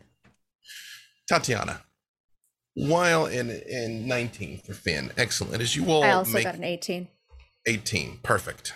As you all are making your way down towards the outskirts of this town and kind of making your way into these strange cobblestone with gas-lit lamps that seem to be burning perpetually like torches that never extinguish, you see people going about their business here in the city. And the two, actually, Finn, Nahara, and Tatiana all notice this. There is a large building. It would be a barn if you were in a city, in a farm, but in this strange place, it is like where they warehouse materials or something like that. You see a pair of golden eyes that are looking up over a ledge, very intently staring at Piddlewick, who does not notice at all. Should we be alarmed? I'm going to physically put myself in between Piddlewick and the eyes and say, look, friends don't murder friends. I'm helping you out. Oh. Kind of like put my arm around him. I knew we were best friends. I'm When not you- opposed to it. Probably best that you don't wander off, Piddlewick. Oh, When- I'll stay with you. When you say that, you see the person like looks and like very clearly realizes you've seen her and stands up for a moment, and you see a glowing golden beating heart, and she ducks down behind the window. And that is a good place for us to take a little break. So we're going to do a quick 10. Don't go nowheres.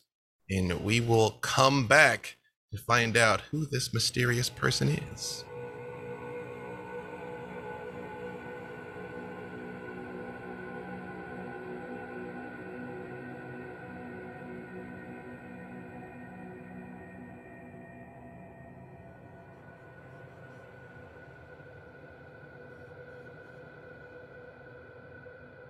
And we are back. Wait, let me make sure we're actually back. Yes, and we are back.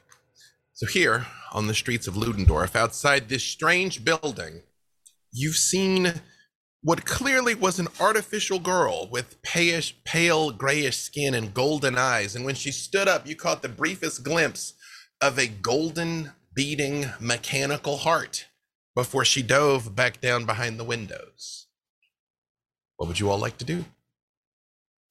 Nahara, Finn, you saw that too, right? No. Yes. We didn't see it. Tatiana, I did not see it. Desmond, and Nahara saw it. Finn, Tatiana, and Nahara saw it. Yes. Yes, I'm asking them. Mm-hmm.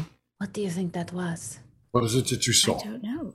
What was? Probably another construct based on where we are.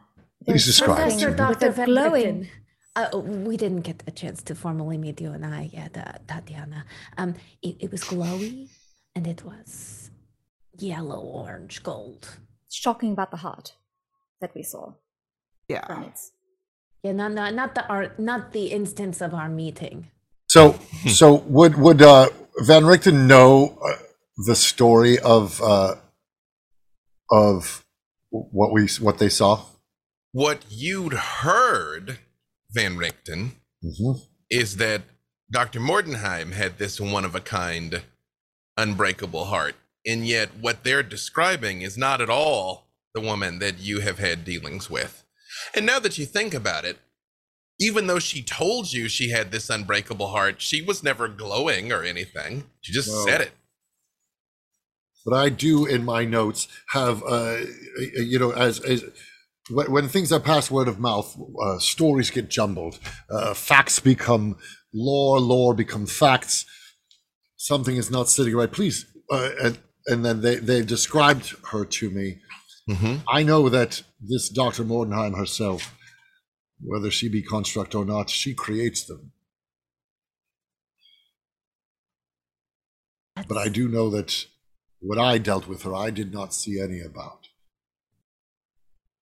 Okay, so maybe she could help us create a person again out of, say, a corpse that's getting a little No. rotted. And not rotted, obviously. We did the spell, but No. I still feel That's- like it's a time. That's limit. not what Uriah agreed to. right. That would be creepy. Come on. It could be really You're creepy. Me? No. No. Oh, the little Edwin. puppet man. Right. Yeah, that's He's kinda just true. unique. To be He's fair, creepy. couldn't I most look of up us at the- be considered creepy depending on who's perceiving? Desmond. I'm just asking a question that feels fitting. No, that's valid. But Fen, how are we supposed to do this without her help? I didn't say don't get her help. I was saying no to constructing a fake Uriah. Oh, well, I mean, I guess we're not constructing a fake Uriah, but we're Or doing no, something we're not terribly using different. his body. No. So Yeah, the that's window fantastic. that we saw her, Very just good. I want to get geography real quick, or that they saw her. Mhm. How high is it? It's about 20 feet up. She's essentially in a warehouse. It's just And you how guys, far most of away you are have never we seen from it? across the street. Like as you were walking by, she was like looking out the window at Piddlewick, realized that she'd been made and hid. Like the there's, building- Does it there's, seem Does- like a second floor based on her size, or is she 20 feet tall? it would be a second floor based on her size. She looked person sized. And There is does- a door Either into the A building. very skinny, tall person with really long legs, or on the second Hiding floor. Do Those are my- we at least recognize this building as being out of place with the rest of the landscape? Or Oh does no, look- it looks like every other building in Ludendorff. Oh, I mean, okay. imagine a warehouse in an industrial area. It's just you guys have never been in an industrial area in your Oh, life okay. before. I That's, was- that's basically what it's like. All right, I was confused by. Okay. hmm I was trying to describe it in terms that you all would know. Perhaps I should admit something. I myself have been in correspondence with Dr. Mordenheim. That was my initial plan going in. We could hardly do anything without her assistance. The apparatus is, after all, a device of arcane science. Are you on good terms? I wouldn't say friendly terms, but cordial. Or sure, all right.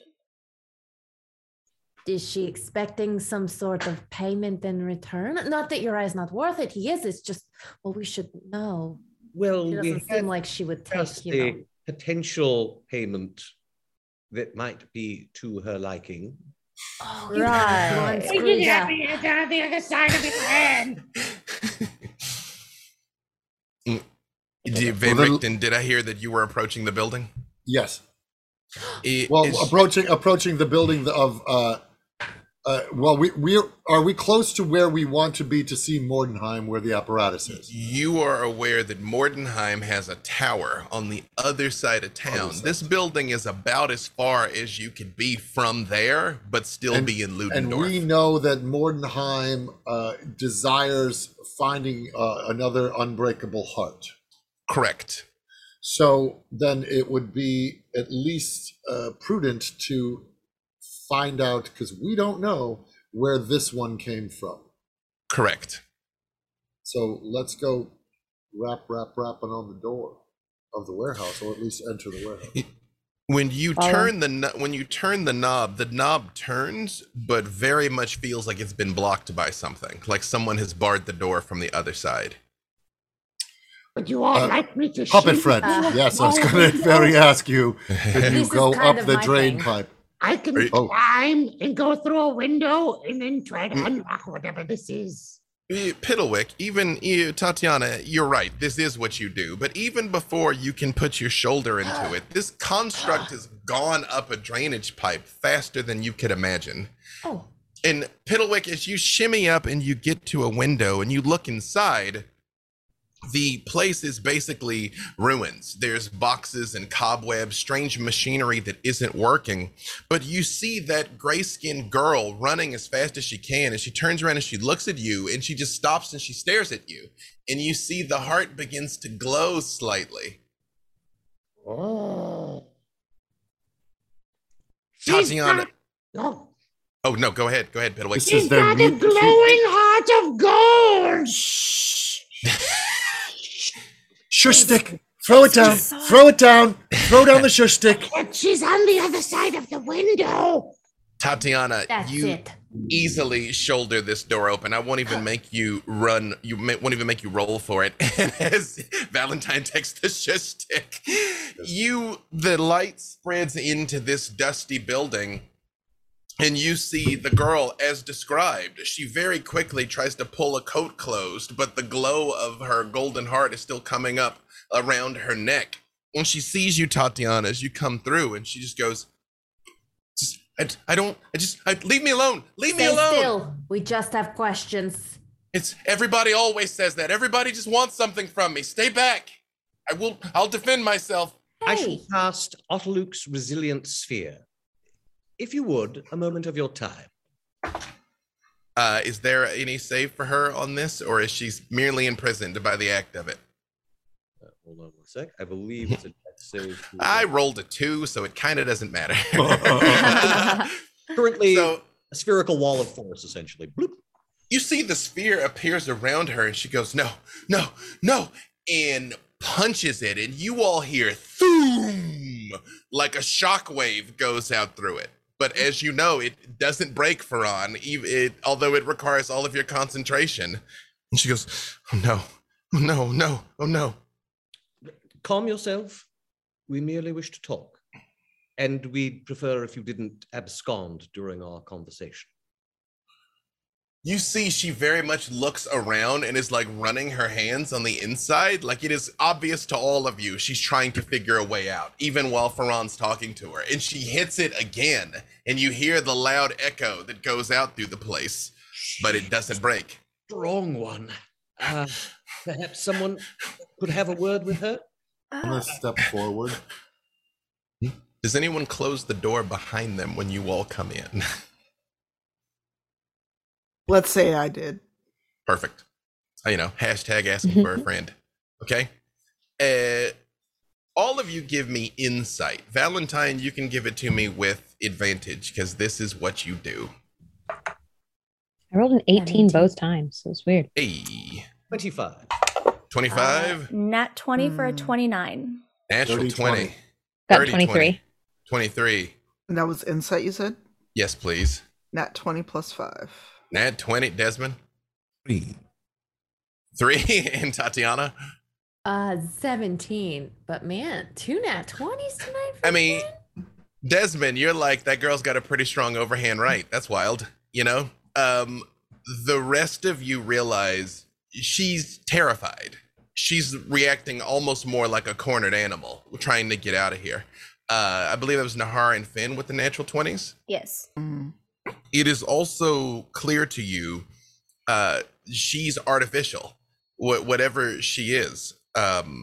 Although, as you're looking at her, she's not completely artificial. She's not so different from Valentine and Nahara. You feel like she was a living thing once, She is not a conglomeration of bolts and plates. There are no nuts sticking out of the side of her neck or anything of the sort. She actually looks like a human girl that is just sort of pale gray, like a corpse, but has this glowing golden heart and apparently significant strength that comes with it. But one thing all of you, with the glowing exception of Desmond, are very clear on is she's incredibly afraid. She's a cornered animal right now, trying to find a way out of here. Oh, I don't think that this is the best way to maybe... I feel like we've made him a little more nervous. I cast Calm Emotions. What is your save, DC? 16 charisma save. 17 on the die. Valentine, as you reach out and try and gently impose your will on her, it is like a tidal wave comes back. And again, it is not rage. It's terror and desperation and sadness that you feel pushing back against you, Valentine. And you all hear before, just 1 second, Valentine, she very much is like, no, I won't go back. I won't go back. I won't go back. I won't go back. And yes, Valentine, I think you were going to say something. I believe that Dr. Van Richten actually was going to.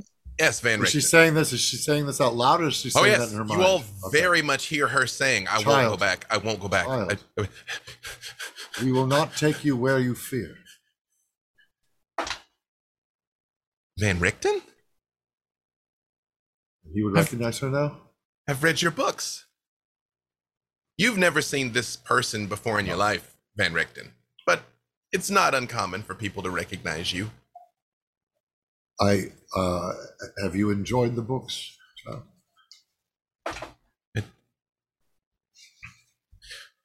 Well, I do have one problem with them. Please. You always destroy the monsters. Not every monster chose to be what they are. Not every monster deserves destruction. Some just want to be left alone and live in peace. And I assure you, I do not destroy the ones who don't harm any, who choose to not harm. The ones that do want to be let alone. You must sometimes regret putting that etching of your face in your book jacket. Everyone's a reviewer. They're all a critic. I suppose. Do you have a name? You see, she just sort of runs her fingers through her hair and she says, I suppose the merciful tales don't sell as well.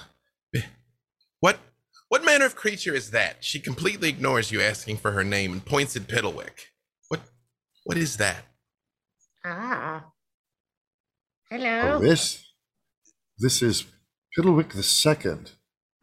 What is your name? Piddlewick, you see she kneels down and she looks at you and she says, hi, Piddlewick the Second, I'm Elise.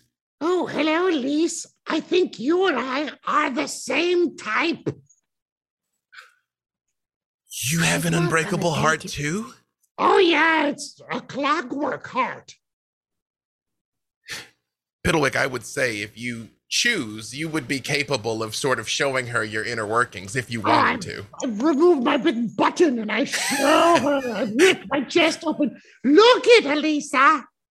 You all do see Piddlewick is a complex web of old rusty gears. Like, again, it is impossible to know how old he actually is, but he's old. And you see her eyes just widen, and both Valentine and Ferran, you two being the ones actively trying to ensorcer her at the moment, feel her relax slightly when she sees Piddlewick. When I feel her do that, I'm going to say, Elise, I'm going to drop the sphere and you will settle to the ground. We'd just like to continue our conversation. You and Piddlewick can speak, yes? Piddlewick, can I trust them to maintain their word that if they release Absolutely. me? These are our friends, and friends don't murder friends. I mean, I suppose friends don't murder friends. Fine. Policy we all uphold. Yeah. You see, she does just sort of hold her hands up, Ferran. And Ferran cancels the spell. You definitely see a glint in her eye where for a split second she contemplates bolting. But then her eyes kind of fall on Uriah's casket. Just, what is that? Friends don't let friends stay murdered. We're gonna make him like us. No, you're not. Not precise, No. but Less clocks. yes. No, not the And same. my clock doesn't work anyway, so. Oh. Come to Lemordia seeking the assistance of, well, a device that we think can help our friend. The apparatus. You know it. Intimately. I see. Yes, the apparatus can give life and unlife. Do you remember your life before? Bits and pieces. It was always so cold before. I don't miss the cold. I just don't feel it. But there was warmth, there was fires, there was soup, there were warm embraces, all lost to me now. Why do you find yourself there- in this abandoned warehouse? She has spies everywhere. She is your maker. Dr. Mordenheim, yes. She doesn't want me. She wants this. And she actually pulls the coat open again. And now you all can very clearly see a golden heart. But it's not like a human heart. It is actually like a heart. And it just expands and contracts slightly. She wants that from you. Where did Yes. it come from? Where did it come from? She made it. It was a She cannot prototype. make it again. This brings up an interesting moral quandary. Does it belong to you because you were created with it? Or does it belong to her because she created it? Well, The moment I could, a I child could. belongs to itself. Also, obviously, you're making quite good use of having it. What does she want with it?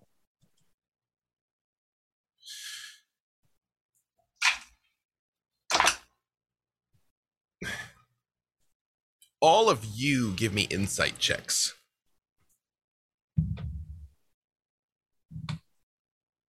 At 20. Natural 20. 16. I'm gonna give 28. this one. I'm gonna give this 27. one to you, Desmond. Even though those are some very great rolls, because Desmond's 23. you had one foot into the next world all day today. You know? Desmond, in a strange way, something about her reminds you of Armand. She seems dutiful but sweet.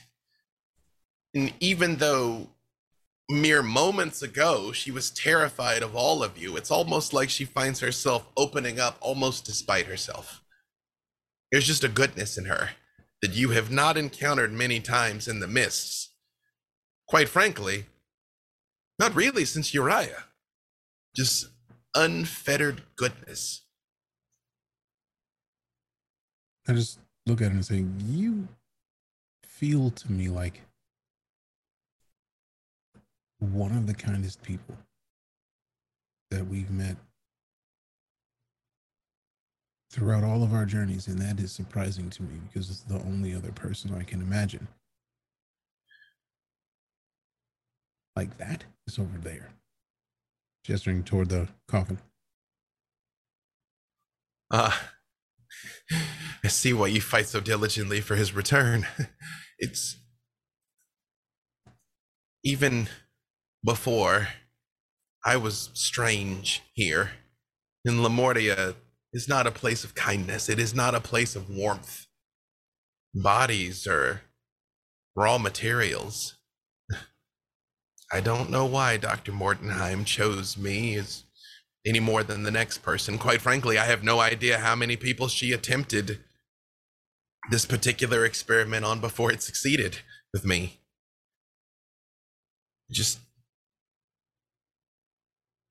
That's why I read your book, Dr. Van Richten. I thought, if there's people out there who live to serve, the stories of you and the Weathermay Foxgrove twins, as Esmeralda, thought maybe I could help too, but I can't escape this place.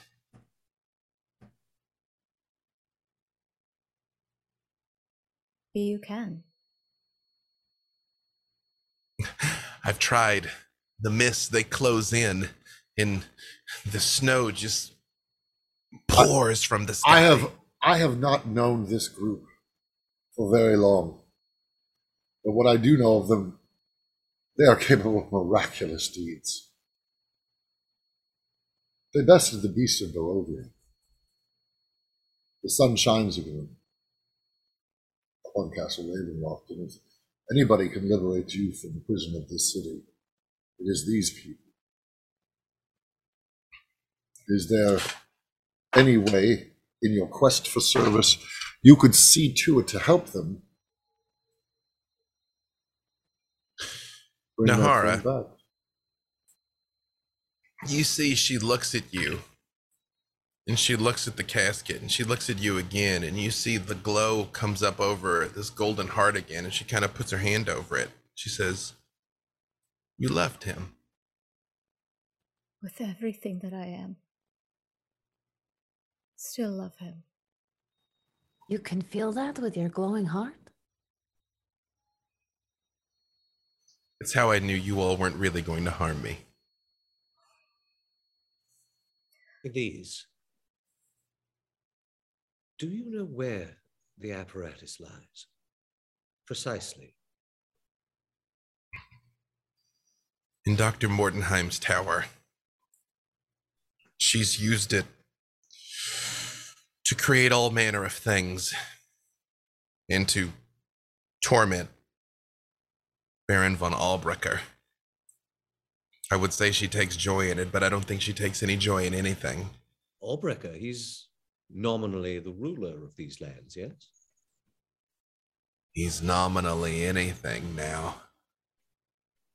He's mostly machine with the odd chunk of meat. I will Seem admit familiar that with seeing you gives me such hope, though.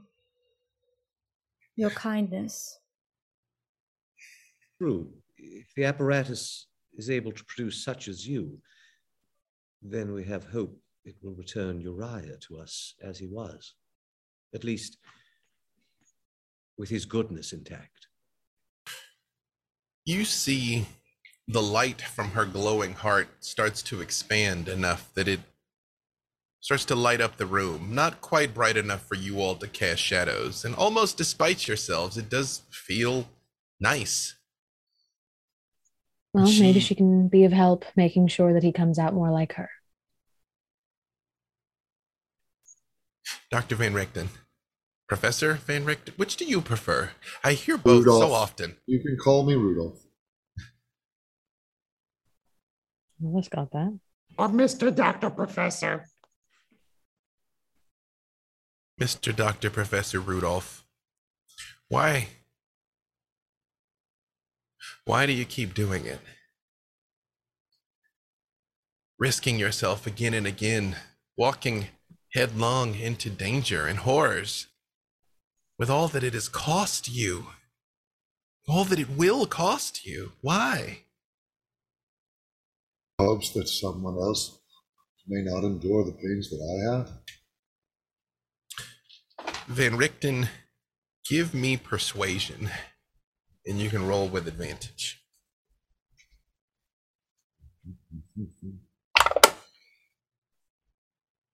Well, that's good.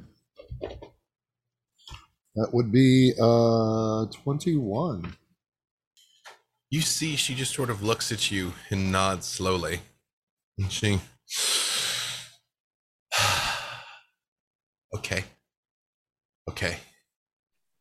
I'll help you.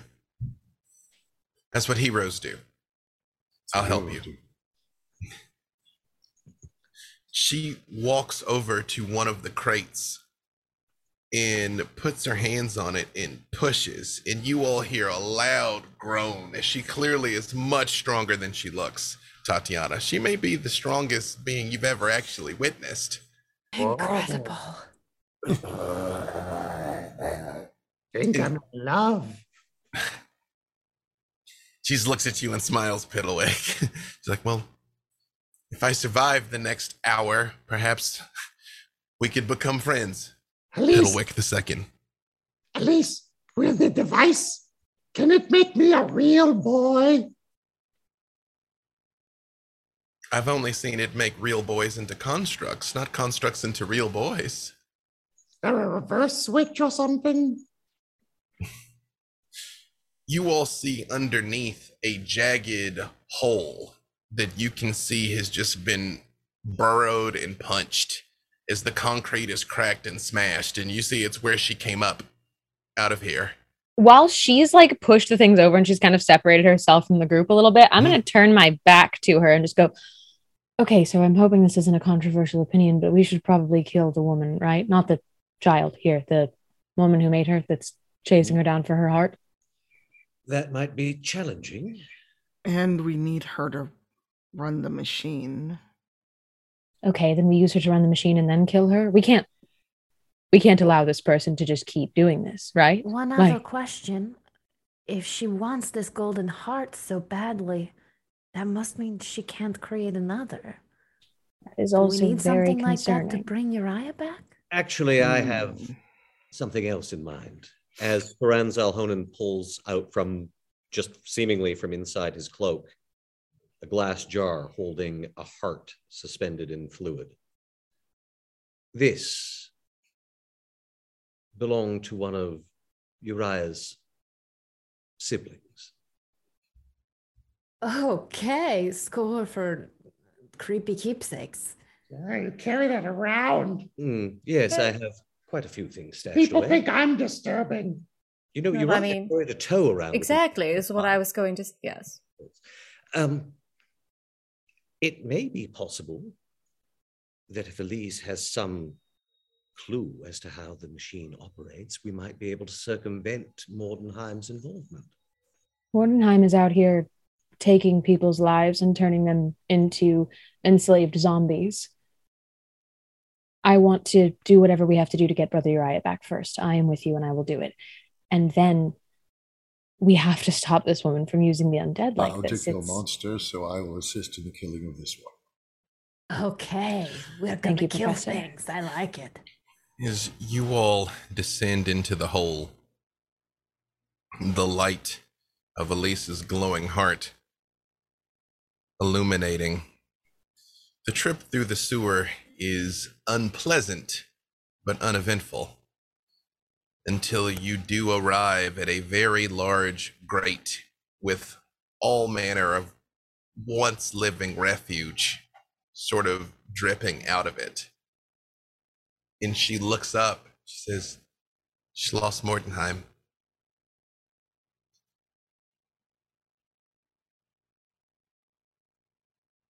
And Who wants to go? Okay. She's like, allow me. She reaches up and you feel she kind of wrenches it and actually moves it to the side. And she's like, if I tell you something unpleasant from a former life, I hope you all won't judge me too harshly.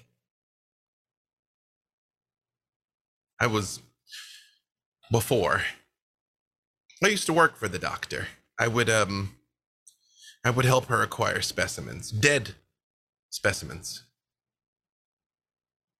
And this is how I would bring them in. I swear to you, I'd never harmed any living thing, though. I just thought, well, and she turns and looks at Uriah's coffin, and she's like, I guess I'd been raised to believe that they were just spare parts, but now I realize it's slightly more complicated than that, huh? We understand. We've all done things we're not proud of. I pushed Fiddlewick 1 down the stairs, but shh. Don't say it. Oh, okay.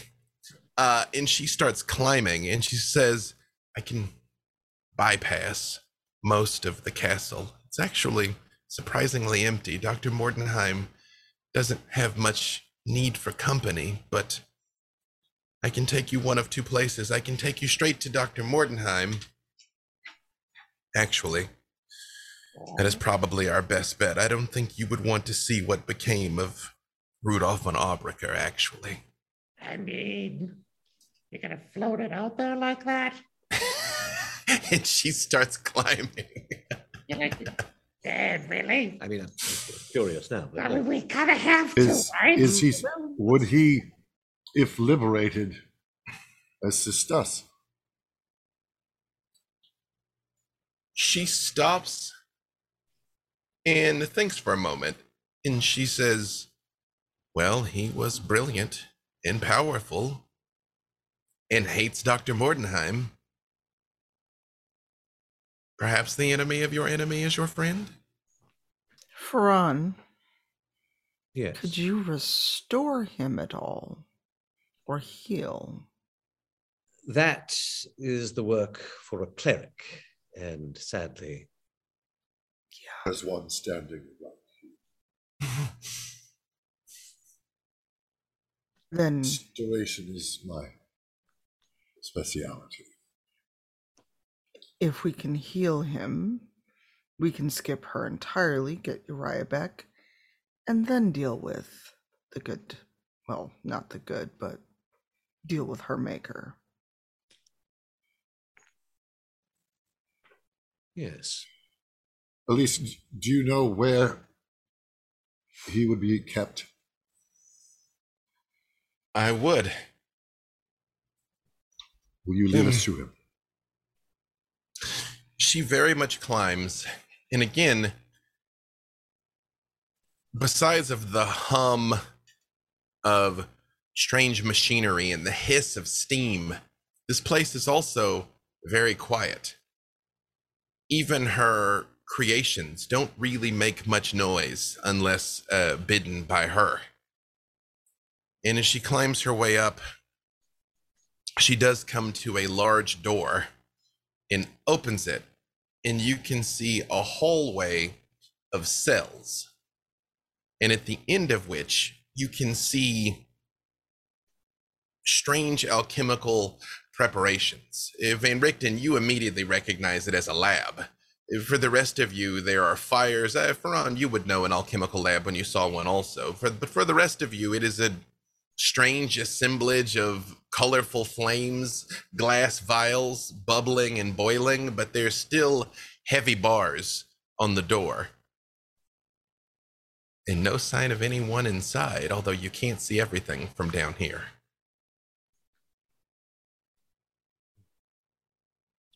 What is the gentleman's name again that we are looking for? Baron Rudolph von Aubricker.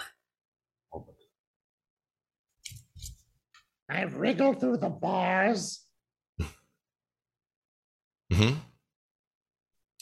Piddlewick, as you wriggle through the bars, it takes you a second to notice, in the midst of all of the other furniture, you do see something that looks like the picture I'm about to send. At first, it looks like a brain in a jar on a pedestal. Ooh.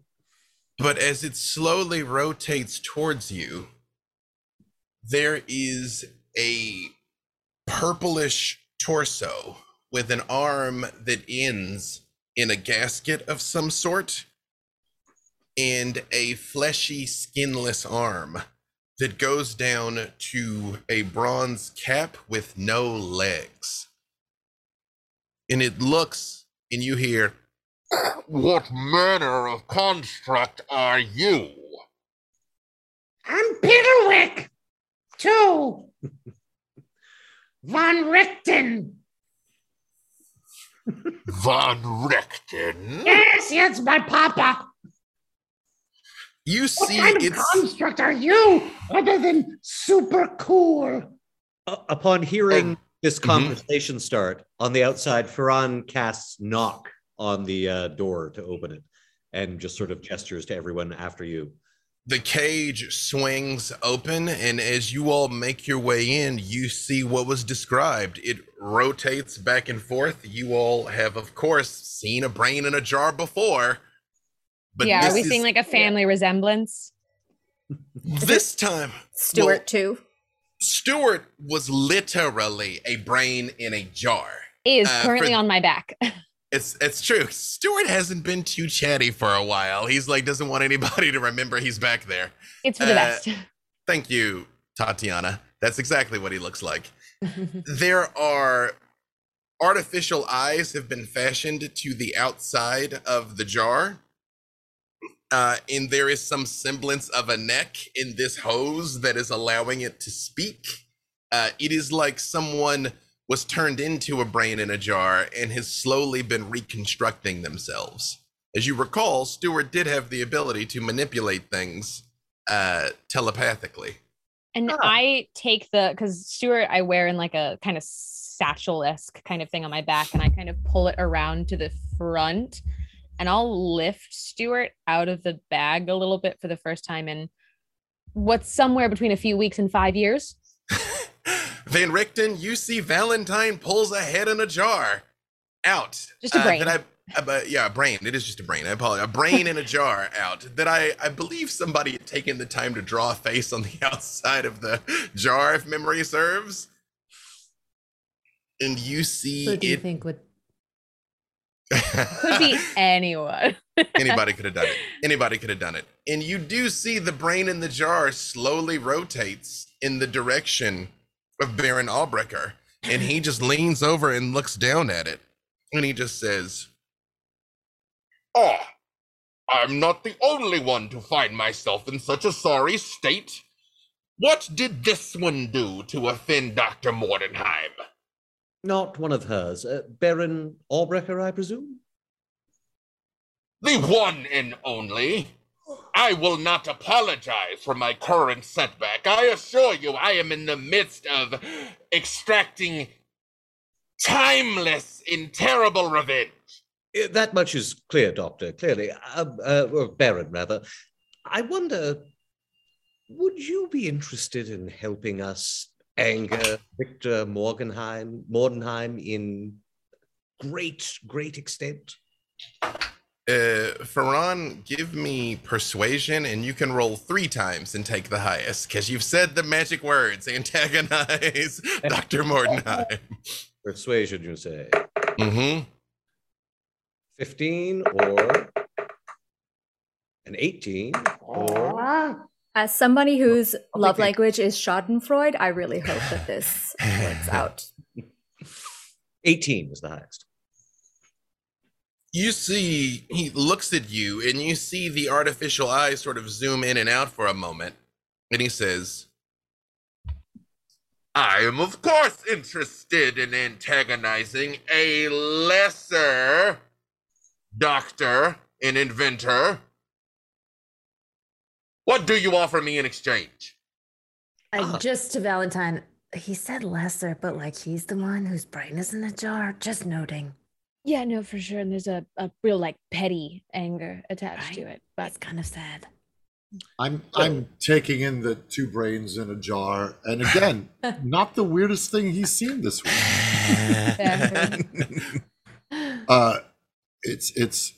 It's not easy being Von Richten. I turn to the Baron and I say, what do you wish? You are clearly imprisoned here, so freedom is one thing we can offer you. With freedom would come retribution. Help me abscond from this place, and you will have my assistance. Did she do this to you? She simply caught me unawares once.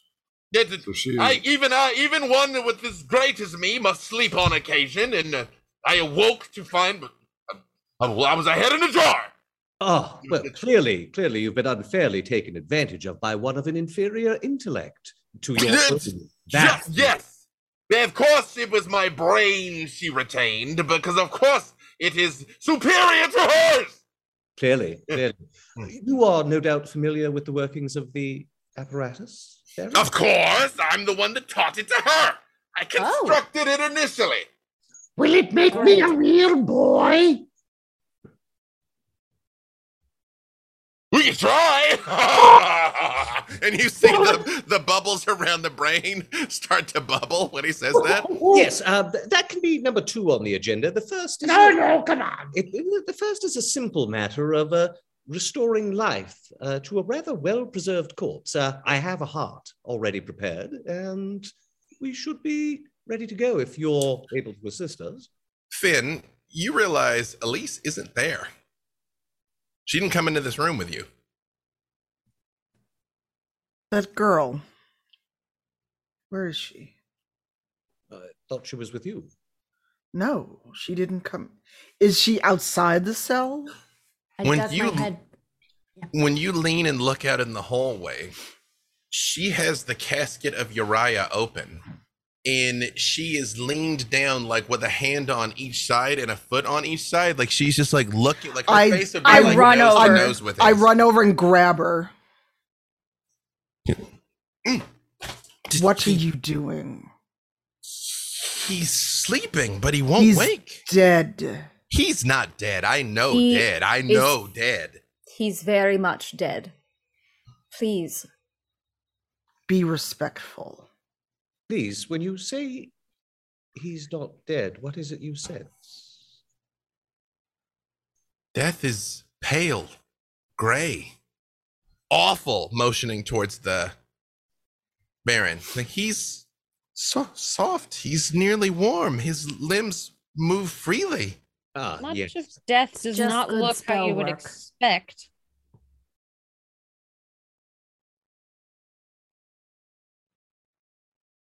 Well, perhaps I should explain. He's mostly dead. Oh, I didn't mean to. You see, I note that if she's child size, I have picked her up. yeah, she's like the size about of a teenager. But yeah, I mean, when you try and pull her off, she doesn't really fight you. She kind of just goes with it and move. But she's very much looking at Uriah like she doesn't understand. She's seen lots of corpses. She's never seen anybody in calm repose. So like the death is unmistakable. Like I don't. Then she rotates, and you see Baron von Albrecher has floated over and looks, and he's like, "Oh, you've recovered the unbreakable heart. Good. I'm glad that you have come to me for assistance first, because I am the superior scientist. But I would be remiss not to tell you, Dr. Mordenheim would probably trade significantly for recovery of that particular piece of engineering." And you see when he says piece of engineering, like Elise just like knuckles up but doesn't move. She's just like, we're not trading her. Now, Baron, let's not get ahead of ourselves. Bah. Well, fine. Yes, Valentine, you were about to say something? What would we need from her? It seems like you have all of the information to operate the apparatus. Oh, yes, of course. I am Dr. Mordenheim, superior in nearly every way. Great. Everywhere. Deception check. I would like to insight check that. Please do. That is my nat 20. It's my turn. Hey. He's not lying about knowing how to use the machine. He's not lying about having taught it to her. In his heart of hearts, he doesn't really have one, but in his heart of hearts, he knows she beat him. His brain of jars. That's in his brain of brains. He knows she beat him. That's the bluster. He can do what he says. He knows he got outplayed. Okay, great. Superior scientist. We don't need anything from her, right? From Dr. Mordenheim? From Or Dr. Mordenheim. No, of course not. Never. Ever. No, nothing. Well, then lead on, dear Baron. You should be able to do this on your own. Oh, of course. You are far superior. Come along, Elise. I shall show you how a proper clinician operates. And you see he starts floating down the hallway towards a set of doors down at the end of this very floor. I mean, when Elise watches him walk away, and she goes, I hate that man. He's not that much better than her. You all do know he's not that much better than her, right? I mean, he is better than her, but not. Yes. He goes towards the doors, and you see as he approaches, they swing open. And in the middle, you see it. From those of you that remember your experience in Valentine's vision, there is a device that is about 3 times larger than what you saw in Bloodspur. It is an odd mix of crystal pillars, of glass receptacles of energy of some sort, in crackling electricity with a slab laying right in front of it. And he hovers in and immediately starts, doesn't really touch them, but you see gears rotate and dials flip. You start to hear a loud humming, and the hair starts to stand up on each of you. And he's like, we should move along quickly. We have no idea how long until she comes back. Oh, to see her face when she realizes what we're doing here. Very well. Tatiana, if you could take Uriah from the floating disc, put him in position. My pleasure. Let's get him out of here. And I When lift his body you and gingerly try to wipe off Tatiana, some good berry. when you go to scoop him out of the coffin, Elise puts a hand on your arm and just says, you sure? Are all of you sure? We've had this conversation one too many times. It's a big decision. It's what he wanted. He said. We have to try. I am but a custodian to bring you here. It is not mine to pass any judgment one way or the other. I would not engage in such practices myself, but it is your friend and it is his decision. I want to grab Nahara's hand and try and get everybody to hold hands. When you start doing this, Elise very much reaches out and takes Piddlewick's hand and holds her hand out to Van Richten. I'll position myself next to Tatiana, and then I'll just offer for the professor's hand. Mm-hmm. Thuron Salhonen will move in, open Uriah's shirt. He pulls a scalpel from his robes and cuts a Y-shaped incision. Wait. Maybe if we all, think happy thoughts about our favorite moments with Uriah, then he'll come back as him, right? This, as you will see, is necessary. He uses a mage hand essentially as rib spreaders. And as you watch he does this, again, all of you have been around bodies, but Uriah's flesh cuts easily and his blood flows freely. And as the ribs spread from the mage hand, you see inside where his heart should be is ashes. Yes, the incantation that von Zarovich used is one of the vilest and most dark of magics.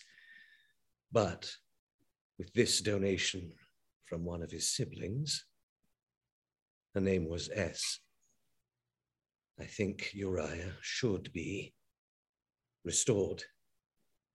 Over to you, Baron. May I just say a few words, please? Of course. I hope for the best in all of this. But just in case, I just wanted to say a few words about how much I will miss his presence in my life. I'm sorry that I could not have done anything to prevent all of this from happening in the first place. And she leans over towards Uriah and slowly wipes off the last bit of good berry juice and gives him a kiss. No, Nahara, it is a strange juxtaposition to see the face of the man you love there, calm and peaceful, and yet mere inches away, splayed open in carnage. I love you. Please don't leave me. Van Richten, The chest cavity. while this is happening, Van Richten, you realize Elise is squeezing your hand so hard, it's actually starting to hurt. Piddlewick, she's squeezing yours too, but you're a construct. There is no pain, but she might actually harm you if she's not careful, Van Richten. Shake my hand a bit. And I actually wriggle it out from hers and place it on her shoulder. I just, when that was me, when the illness took me, I don't think Dr. Mordenheim said such kind words. I don't think anyone anywhere said kind words for me. You've already shown your kindness and will only be reflected back upon. I understand. She looks at you, Tatiana, and she says, I know you can do it alone, but can I help? Can I help carry him? Of course. You see, she reaches down and puts her hands under Uriah's feet, and she actually kind of looks at all of you expectantly, like she thinks you're all going to lend a hand for this. Desmond's Yes. in there, no question. Desmond is, Absolutely. Valentine doesn't, Nahara Absolutely. does. Does Finn? Of course, Finn helps, but just point of clarification: isn't he already in the apparatus? Not yet. He's in the Okay. casket. Oh, then yeah, of course she'll help. And does Ferran actually help carry him? Yes, mage hand. Van Richten, Lazy. conspicuously, you notice Valentine doesn't, but you understand her having made her point clear to you previously. As you all move him over to the slab, you see Rudolph Albrecher whirling around, switching gears and flipping knobs, and turns and looks at you all and says, "There is no science without sacrifice." And you see a button goes down and you hear the lightning anticipates, and you Hand on my see cane. Uriah start floating off of the slab, and you see the lightning shoot forth and begin penetrating his body, and the light becomes so bright that none of you can see, and the hum becomes deafening as it builds up. And elsewhere, far away, something very unusual happens. In the depths of the Shadowfell, that cold, gray, lonely place that all souls must pass through in their final rest. Somewhere on a wind-swept plain, Brother Uriah stands in the presence of the Raven Queen. It's not clear how much time has passed, Uriah. That is relatively meaningless. Have you been here days, weeks, centuries? There's no way to know. Lady, you have shown me much in our time together. Yes. I'm afraid, however, that this part of your journey has come to an end. I don't understand. Surely my place is with you. You are my goddess. Uriah, you begin to feel a tug on your soul. You feel yourself being drawn back. But one thing you know that most people that do not wield the all-powerful magic of mastery over life and death do not understand. The soul must consent to resurrection. I feel a calling me back. To be honest, I did not know whether your friends would be able to help you. But Friends? I set a path to guide them. Then I could be with her again, with Nahara, with the others. If that is what you want, then yes. I wish it most heartily, more than I've ever wished anything, but is it your will, my lady? There are things, Uriah, that I cannot reveal to you yet, but will be revealed at the proper time. Trust in that as you trust in me. Ezra, Raven Queen, my goddess, I trust you in all things. I am your servant. But if you will grant me this boon, my gratitude will know no bounds. It appears as though the fates would have you not be here at this time. But I will see you again. Of course. In the meantime, I would like you to have this, and you will know what it is intended to do at the correct time. Thank you. I thank you for this gift and for all you have done for me, my queen. My dear faithful brother Uriah, I very much look forward to seeing your true fate. And as the Raven Queen's words echo in your mind, you feel an irresistible pull and a blinding flash of light. In your back, Uriah.